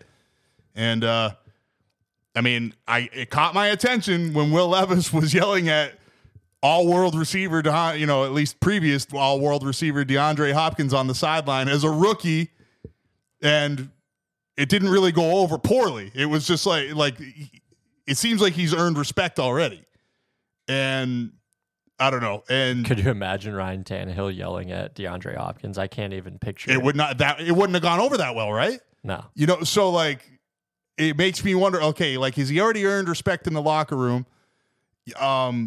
Here's another guy that, like, you know, you never know, but it seems like he's saying the right things. Seems like he cares about the team. So I'm still not okay with what he did at the draft. I think it was disrespectful to football to a certain degree. But you know what? Let's get over it. Let's push past it, because, you know, what has he done? What has he done lately? And I mean, he tried to make a tackle on a bad, you know, an interception on a screen pass that he made. He was legitimately going after Zach Sealer on that pick six. Which is a maniac move. He ran hard a couple of times tonight. He made an awesome play spinning out of a sack that Bradley Chubb looked like he had him dead to rights. It looked like Bradley Chubb was going to murder him. Yeah. And he spun out of it and ran for another 5 yards and lowered his shoulder on that too. It was like the adrenaline of getting out of the sack. And then he like folded Jalen Ramsey too. It was like, I mean, have you seen that photo? He might be a football player. Have you seen the photo of Jalen Ramsey trying to make the tackle? Yeah. He folded him like a jackknife. So Will Levis might be a football player. And I like football players that play quarterback because there's not many of them. Yeah, the Titans look like they have 2 Derrick Henrys right now. So I don't know what the shelf life is on that. I've said the same thing about Jalen Hurts, but it'll be fun while it lasts. Exactly. I like it when football players play quarterback. So sometimes Josh Allen fits in that category until he does that flopping shit. All right. Excuse me. Okay. So also going to the Eagles, they've looked terrible for 2 weeks, and there's a whole narrative out there that they suck. Jalen Hurts sucks. There's these memes that Jalen Hurts without the tush push is Tyrod Taylor, Jamarcus Russell. Oh, I haven't seen those. You must be deep in Philly Twitter. I don't know, man. I don't know if it's Philly Twitter or if it's Philly hate Twitter. Either one. It's they're two of the same right now. Philly hates itself right now. Yeah. I mean, I guess that's true too. There is a lot of Philly self-hate. That's true. But that's just insane, man. Like, look, the coaching staff is completely changed. The coaching on this team is the Achilles heel of this team. Look, Hurts hasn't played well for a couple of weeks. I've said for weeks before that, like, this team needed a wake-up call, right? Now I'm going the opposite way because everyone's gone way too fucking far. Calm down. Like, the Eagles are still a good football team. They haven't looked like it the last couple of weeks against 2 very good football teams that we both agree are top 5 in the power rankings in the NFL, right? Oh, yeah, definitely. And you know what? Do I think the Eagles beat the 49ers home or away in the playoffs? No. Do I think they beat them if they have to go to Dallas? No. Other than that, I like the Eagles in the NFC. I think the Eagles can still beat the Cowboys at home. Well, I mean, after that game last night in Dallas, and Philly beat themselves all night. I mean, there's drops. Really, they weren't good in any phase of the game. And like I said, they made Dak an MVP case. So he's getting there. So it really might be the Cowboys' year, but I don't think anybody's getting past a healthy 49ers team. So whatever. But that being said, I'm just saying, calm down. I think the Eagles will regroup, and they do control their own destiny for the 1 seed. And an Eagles team with the 1 seed, they got a puncher's chance against the 49ers. I think they win against Dallas in Philly. And I don't know, man. Just calm down. Like, it's not a foregone conclusion that they're going to win these next 4 games. But what they got Seattle, Giants, Arizona, Giants again. That's 2 division games. I don't think that, the announcers last night are talking about, the Eagles have a much more favorable schedule. That's true, but it's 2 division games. So I'm not saying the Eagles are going to go 4-0 in this stretch by any, that's not what I'm saying. They got the Giants twice, you said? Yeah.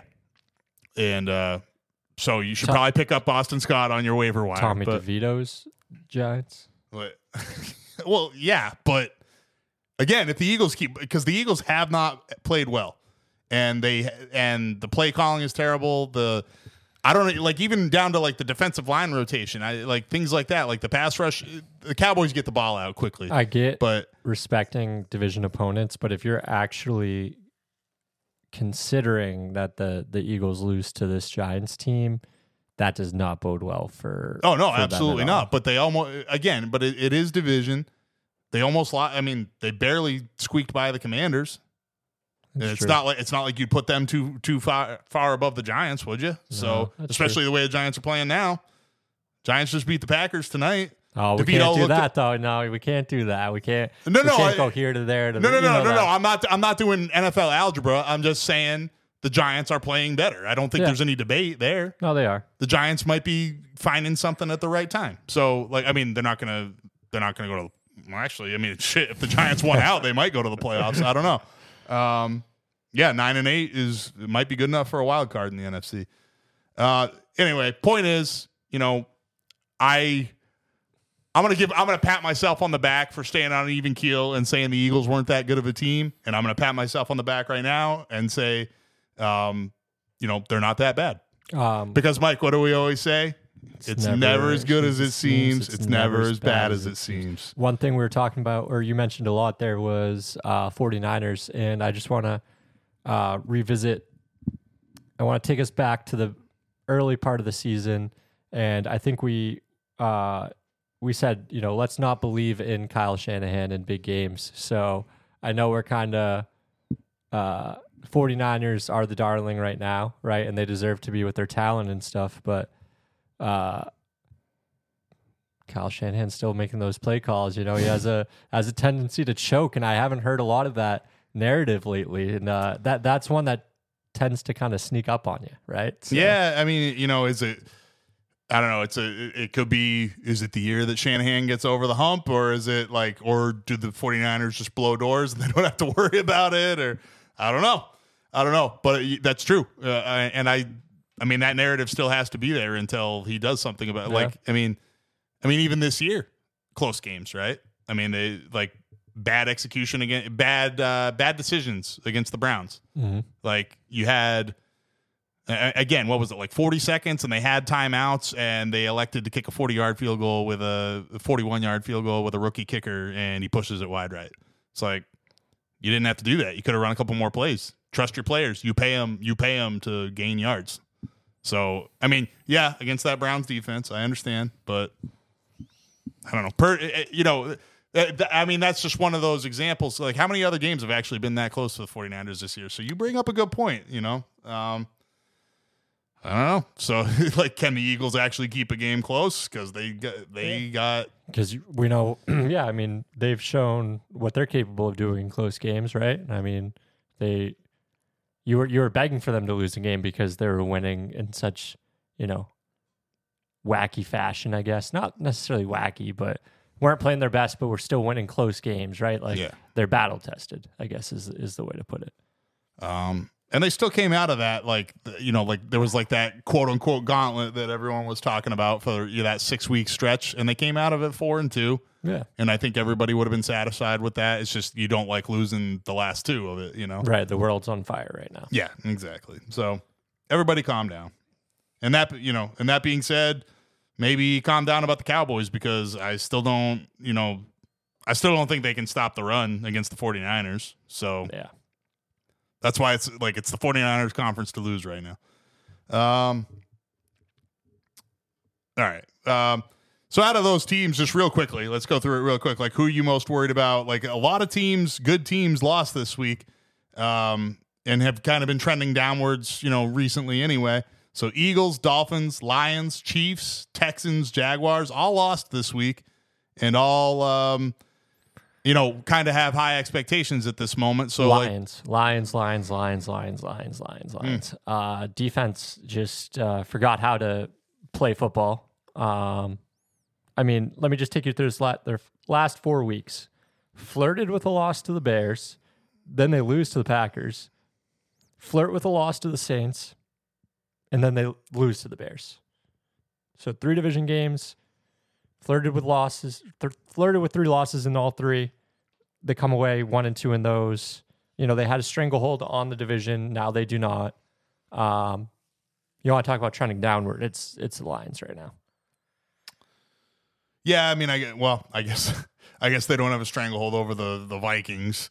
If the Vikings actually find something at quarterback and Jefferson's okay. I think the Lions are in. I think the Lions have the division, but no, they're going to make the playoffs 100%. They're probably still going to win the division, but they are not looking good, and they're looking primed for a first round upset loss. My answer is the Dolphins, based on what I saw tonight, and that's because I'm not going to pick the Jaguars because, again, we haven't really believed in them all year, right? And the Texans, I hope Stroud's okay, but again, expectations weren't that high. They're playing. They're kind of playing with house money this year. The Dolphins, it's because of what I thought they were, and I still think they are. if they're healthy, but they got to get those bodies back, and Tyreek Hill has to be okay. And he was on a snap count the second half. You could tell. So yeah, I mean, he wasn't even out there to begin the final series. When they needed to score, right? So Tyreek Hill needs to be okay. They need to find a way to protect Tua. I think they got to get that running game going a little bit more again. All of those things.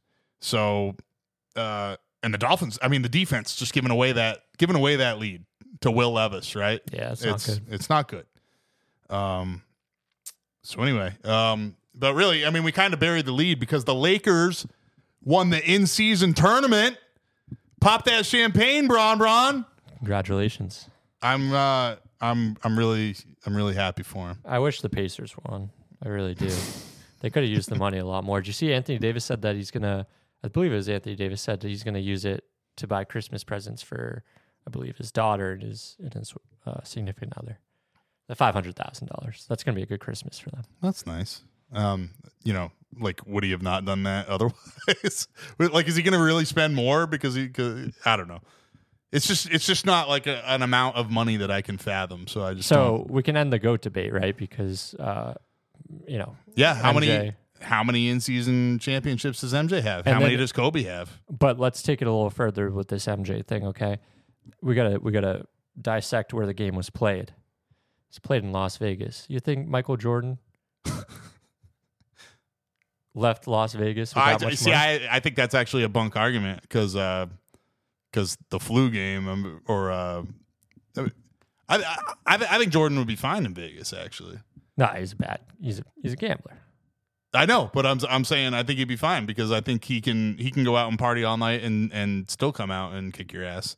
Like LeBron, for all the faults, all the shit we'll talk about LeBron, but he's very regimented and disciplined, right? Like Jordan was just a killer, and so was Kobe. And I think that again, that's why Kobe, or that's why LeBron goes down to 3 for me, because it's just personality. Now, don't get me wrong, LeBron is a fucking test tube baby, and if you were to make a basketball player in a lab, you would make LeBron. But yeah, LeBron's 0 dark 30 23, and that's what everyone thinks of when they think LeBron. Please tell me you know what I'm talking about.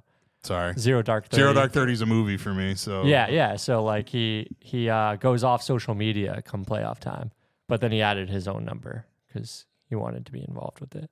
So he says LeBron going 0 dark 30 23, and then he proceeds to like tweets throughout the postseason and occasionally tweet regardless. LeBron doesn't get to take that. That's the movie about killing Osama bin Laden. You don't get to take that. Well, no, not. I think it's the same woman that made the Hurt Locker, but that movie sucks. Well, he retired it before he won his bubble championship, so I guess. How many bubble championships has Michael Jordan won? So I think we know that LeBron's the GOAT now. And if you're not picking up on our sarcasm, then I don't know what to tell you. It's gonna be part of like real memes out there though. Like that these are. Shannon Sharp will be yelling about it, I'm sure, on Fair Steak pretty soon. Is Shannon Sharp he's a LeBron guy? Yeah. Like, I'm sorry, man. He's number 3, and he's gonna stay number 3 unless like he would have to win. He would have to win this year for me to bump him over Kobe, and he's better than Kobe. I'm sorry. Rest in peace, Kobe. No, disagree.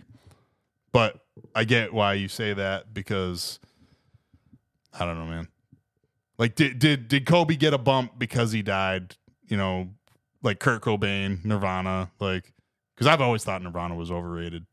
So, and then as soon as you say overrated, people think you're saying they suck, right? Right. And I'm not saying that. Like Nirvana was important, but to me, they were like the 3rd best band from that area. I like Pearl Jam, Soundgarden. 4th, actually, Alice in Chains. Alice in Chains. There you go. I mean, you know what I'm talking about, right? Yeah. Okay. All right. So, yeah, I mean, honestly, Alice in Chains and Pearl Jam all day over Nirvana. I'm trying to think my favorite Alice in Chains. Oh, man, there's no excuses. You got obviously. I mean, the Man in the Box. Man in the Box. Of course. Well, I mean, that's the one I think everybody knows. But Down in a Hole. Yep, that's a good one. I Stay Away. There's so many. All right.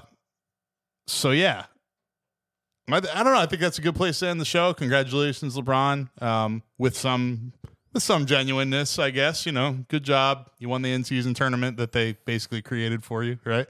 That's like part of the narrative, right? What for LeBron to win one more championship? Because they knew he wasn't going to be able to do it. After 80 regular season games. Okay. So let's time to get positive. It's time to get positive. With there's going to be some negative in here. There always is. But holidays in history, and how long do we have, Mike? Because we got to get this under 2 hours. We got about 11 minutes. Okay, all right. So December 12th, which is now today. Man, this might be a record for how late we've gone. It's 2:23 a.m. So it is December 12th now. 1965, Gale Sayers, as a rookie, he tied the record for touchdowns in a game, 6 touchdowns. I can only imagine. Gale Sayers has got to be a hero for my stepdad, who I hope is listening, because I know my stepdad was a running back. I don't think I even told you this, that he played running back at UNH. Oh, really? Yeah. Well, wait, no, I think he played at Concord High. Yeah. And he was a stud, and I think he graduated early 70s. Hell yeah. So like I'm just bad with math. I'm trying to do it real quick, but yeah. So I mean, like Gale Sayers had to be one of the guys that my stepdad grew up watching, and just like, yeah, that's it right there. That's who I want to be. So every day is a great day to be a Wildcat, Tori's stepdad. Exactly. All right, moving on to December 13th for like the 7th time this year. It's National Ice Cream Day. I feel like we've done this multiple times. Yeah. So, and I think we already went over favorite ice cream. Fish food for me would Ben and Jerry's fish food. Moose Tracks. Yeah. Like Fenway Fudge. I'm just gonna say that one right there now. You go, Fenway Fudge. Basically something with a lot of stuff in it. You know what I mean? Different textures and such. December 13th, 2000. Al Gore, the most boring human being alive, conceded the election 5 weeks after voting day. It was December 13th. This wasn't the Florida fiasco, was it? Oh, yes, it was. Yes, sir. Hanging chads and such. Are you familiar? Like they had to punch it out, but some of them were hanging. Yeah. And it was a court battle, and nobody knew who the president was going to be, and it was terrifying. Not really though. I guess I was 3. Nobody was. I don't think anybody was stoked about the options then, but in retrospect, a lot better than what we got now. So, amen. Yeah. And also in 2000, the Texas 7 prison break. This is something that I really didn't remember. Like they overpowered and made their way out of a maintenance shop in a Texas prison. And I think they were on the run for 6 weeks, and then eventually they tracked down and killed. They killed the police officer at some point. A horrible situation. As you're talking through this is starting to sound more and more like the plot of Prison Break. I don't know if you've ever seen it. Great show. Were they pieces of shit in Prison Break and murdered cops too, or? Well, I think correctional officers and yeah. But they probably made the correctional officer a bad guy in the show, right? No, not necessarily. There were definitely some criminals in that show that were bad people. And he broke out with Michael Scofield. A mixed. People learned of the plan along the way. I'm not gonna give too much away. You should watch. It's a really thanks. good show. Not spoiling the 20-year-old show for me. Appreciate that. No problem. Yeah. Well, speaking of prison breaks and people of ill repute. This is also the day that Saddam was captured. Pretty big day for people. Okay, so Jesus Christ, you were 6. I was 6. This is 3. It's a big day for me in first grade. This is 3 years before I joined the Marine Corps. So yeah, I'm old. But yeah, I remember this day very well. I remember his crazy hair. Just he was always so put together and looking like royalty or whatever the fuck. And it was just so funny to watch this shithead come out with this fucking Albert Einstein hair, and he's been hiding in a hole for months. And yeah, he was hiding in a cave, right? For it was like a hole it was like tunnel situation. It looked like. Oh yeah, they had the playing card. Do you remember the deck of cards? And he was one of the aces. Do you remember that whole thing? Where there was the targets, and so some of the lower targets were jacks and queen, king, but Saddam was one of the aces. His sons were the aces. Oh no, it was a whole deck of cards thing. Okay. Yeah, I think they actually have like those legit playing cards. Oh yeah, I've seen that now. Yeah, that photo. Jesus. The way he was portrayed in South Park, kind of crazy too. I love you. All right. December 14th is free shipping day. I don't really know what to say about that. Actually, let's do the history first so we can end on a happy note because neither of these are overly well, okay, 1911. Roald Amundsen was the first to reach the South Pole.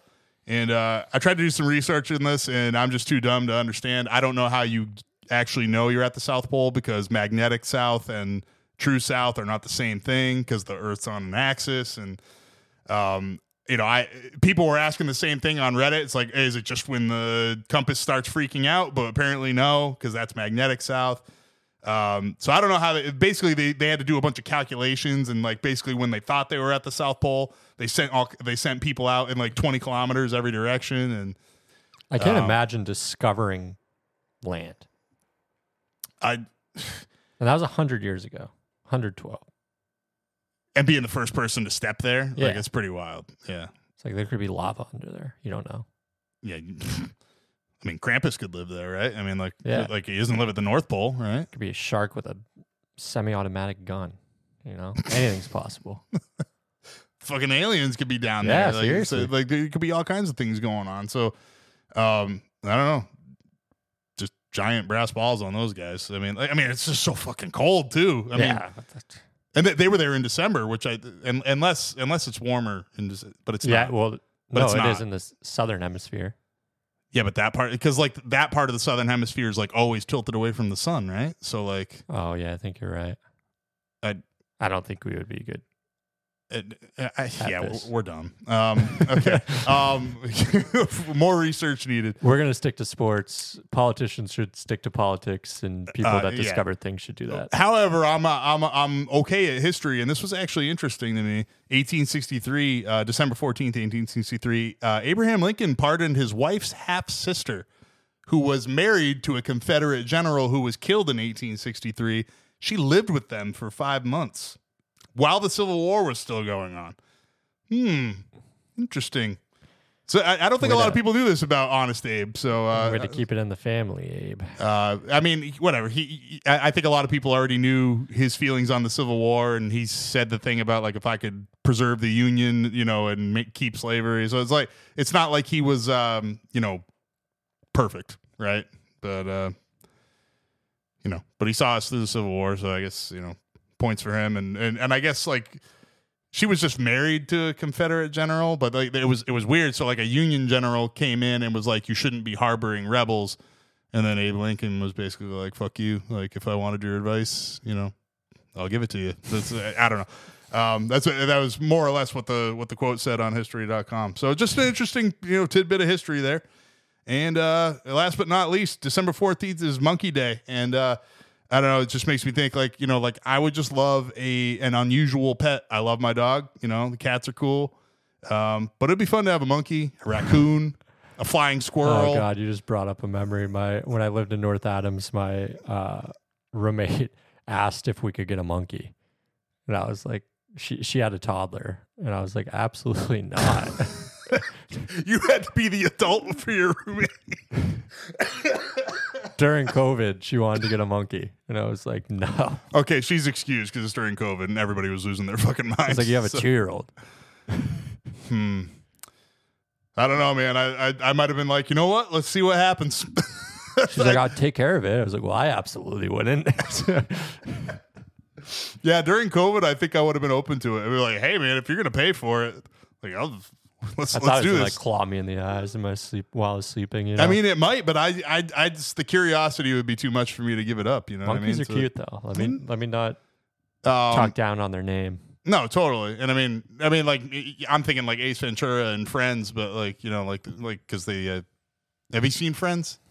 No, it's all right. I mean, honestly, it was How I Met Your Mother before How I Met Your Mother. Okay. Like honestly, How I Met Your Mother kind of ripped off a lot of Friends. So like as much as people call that a chick show, Friends, you know what I mean? It was like honestly, like it was kind of, I don't know if it was the original. I guess there was probably Cheers or something before that. I don't know. Everybody's ripping off somebody, right? Yes, sir. We're ripping off Barstool and no, we're not. Don't sue us.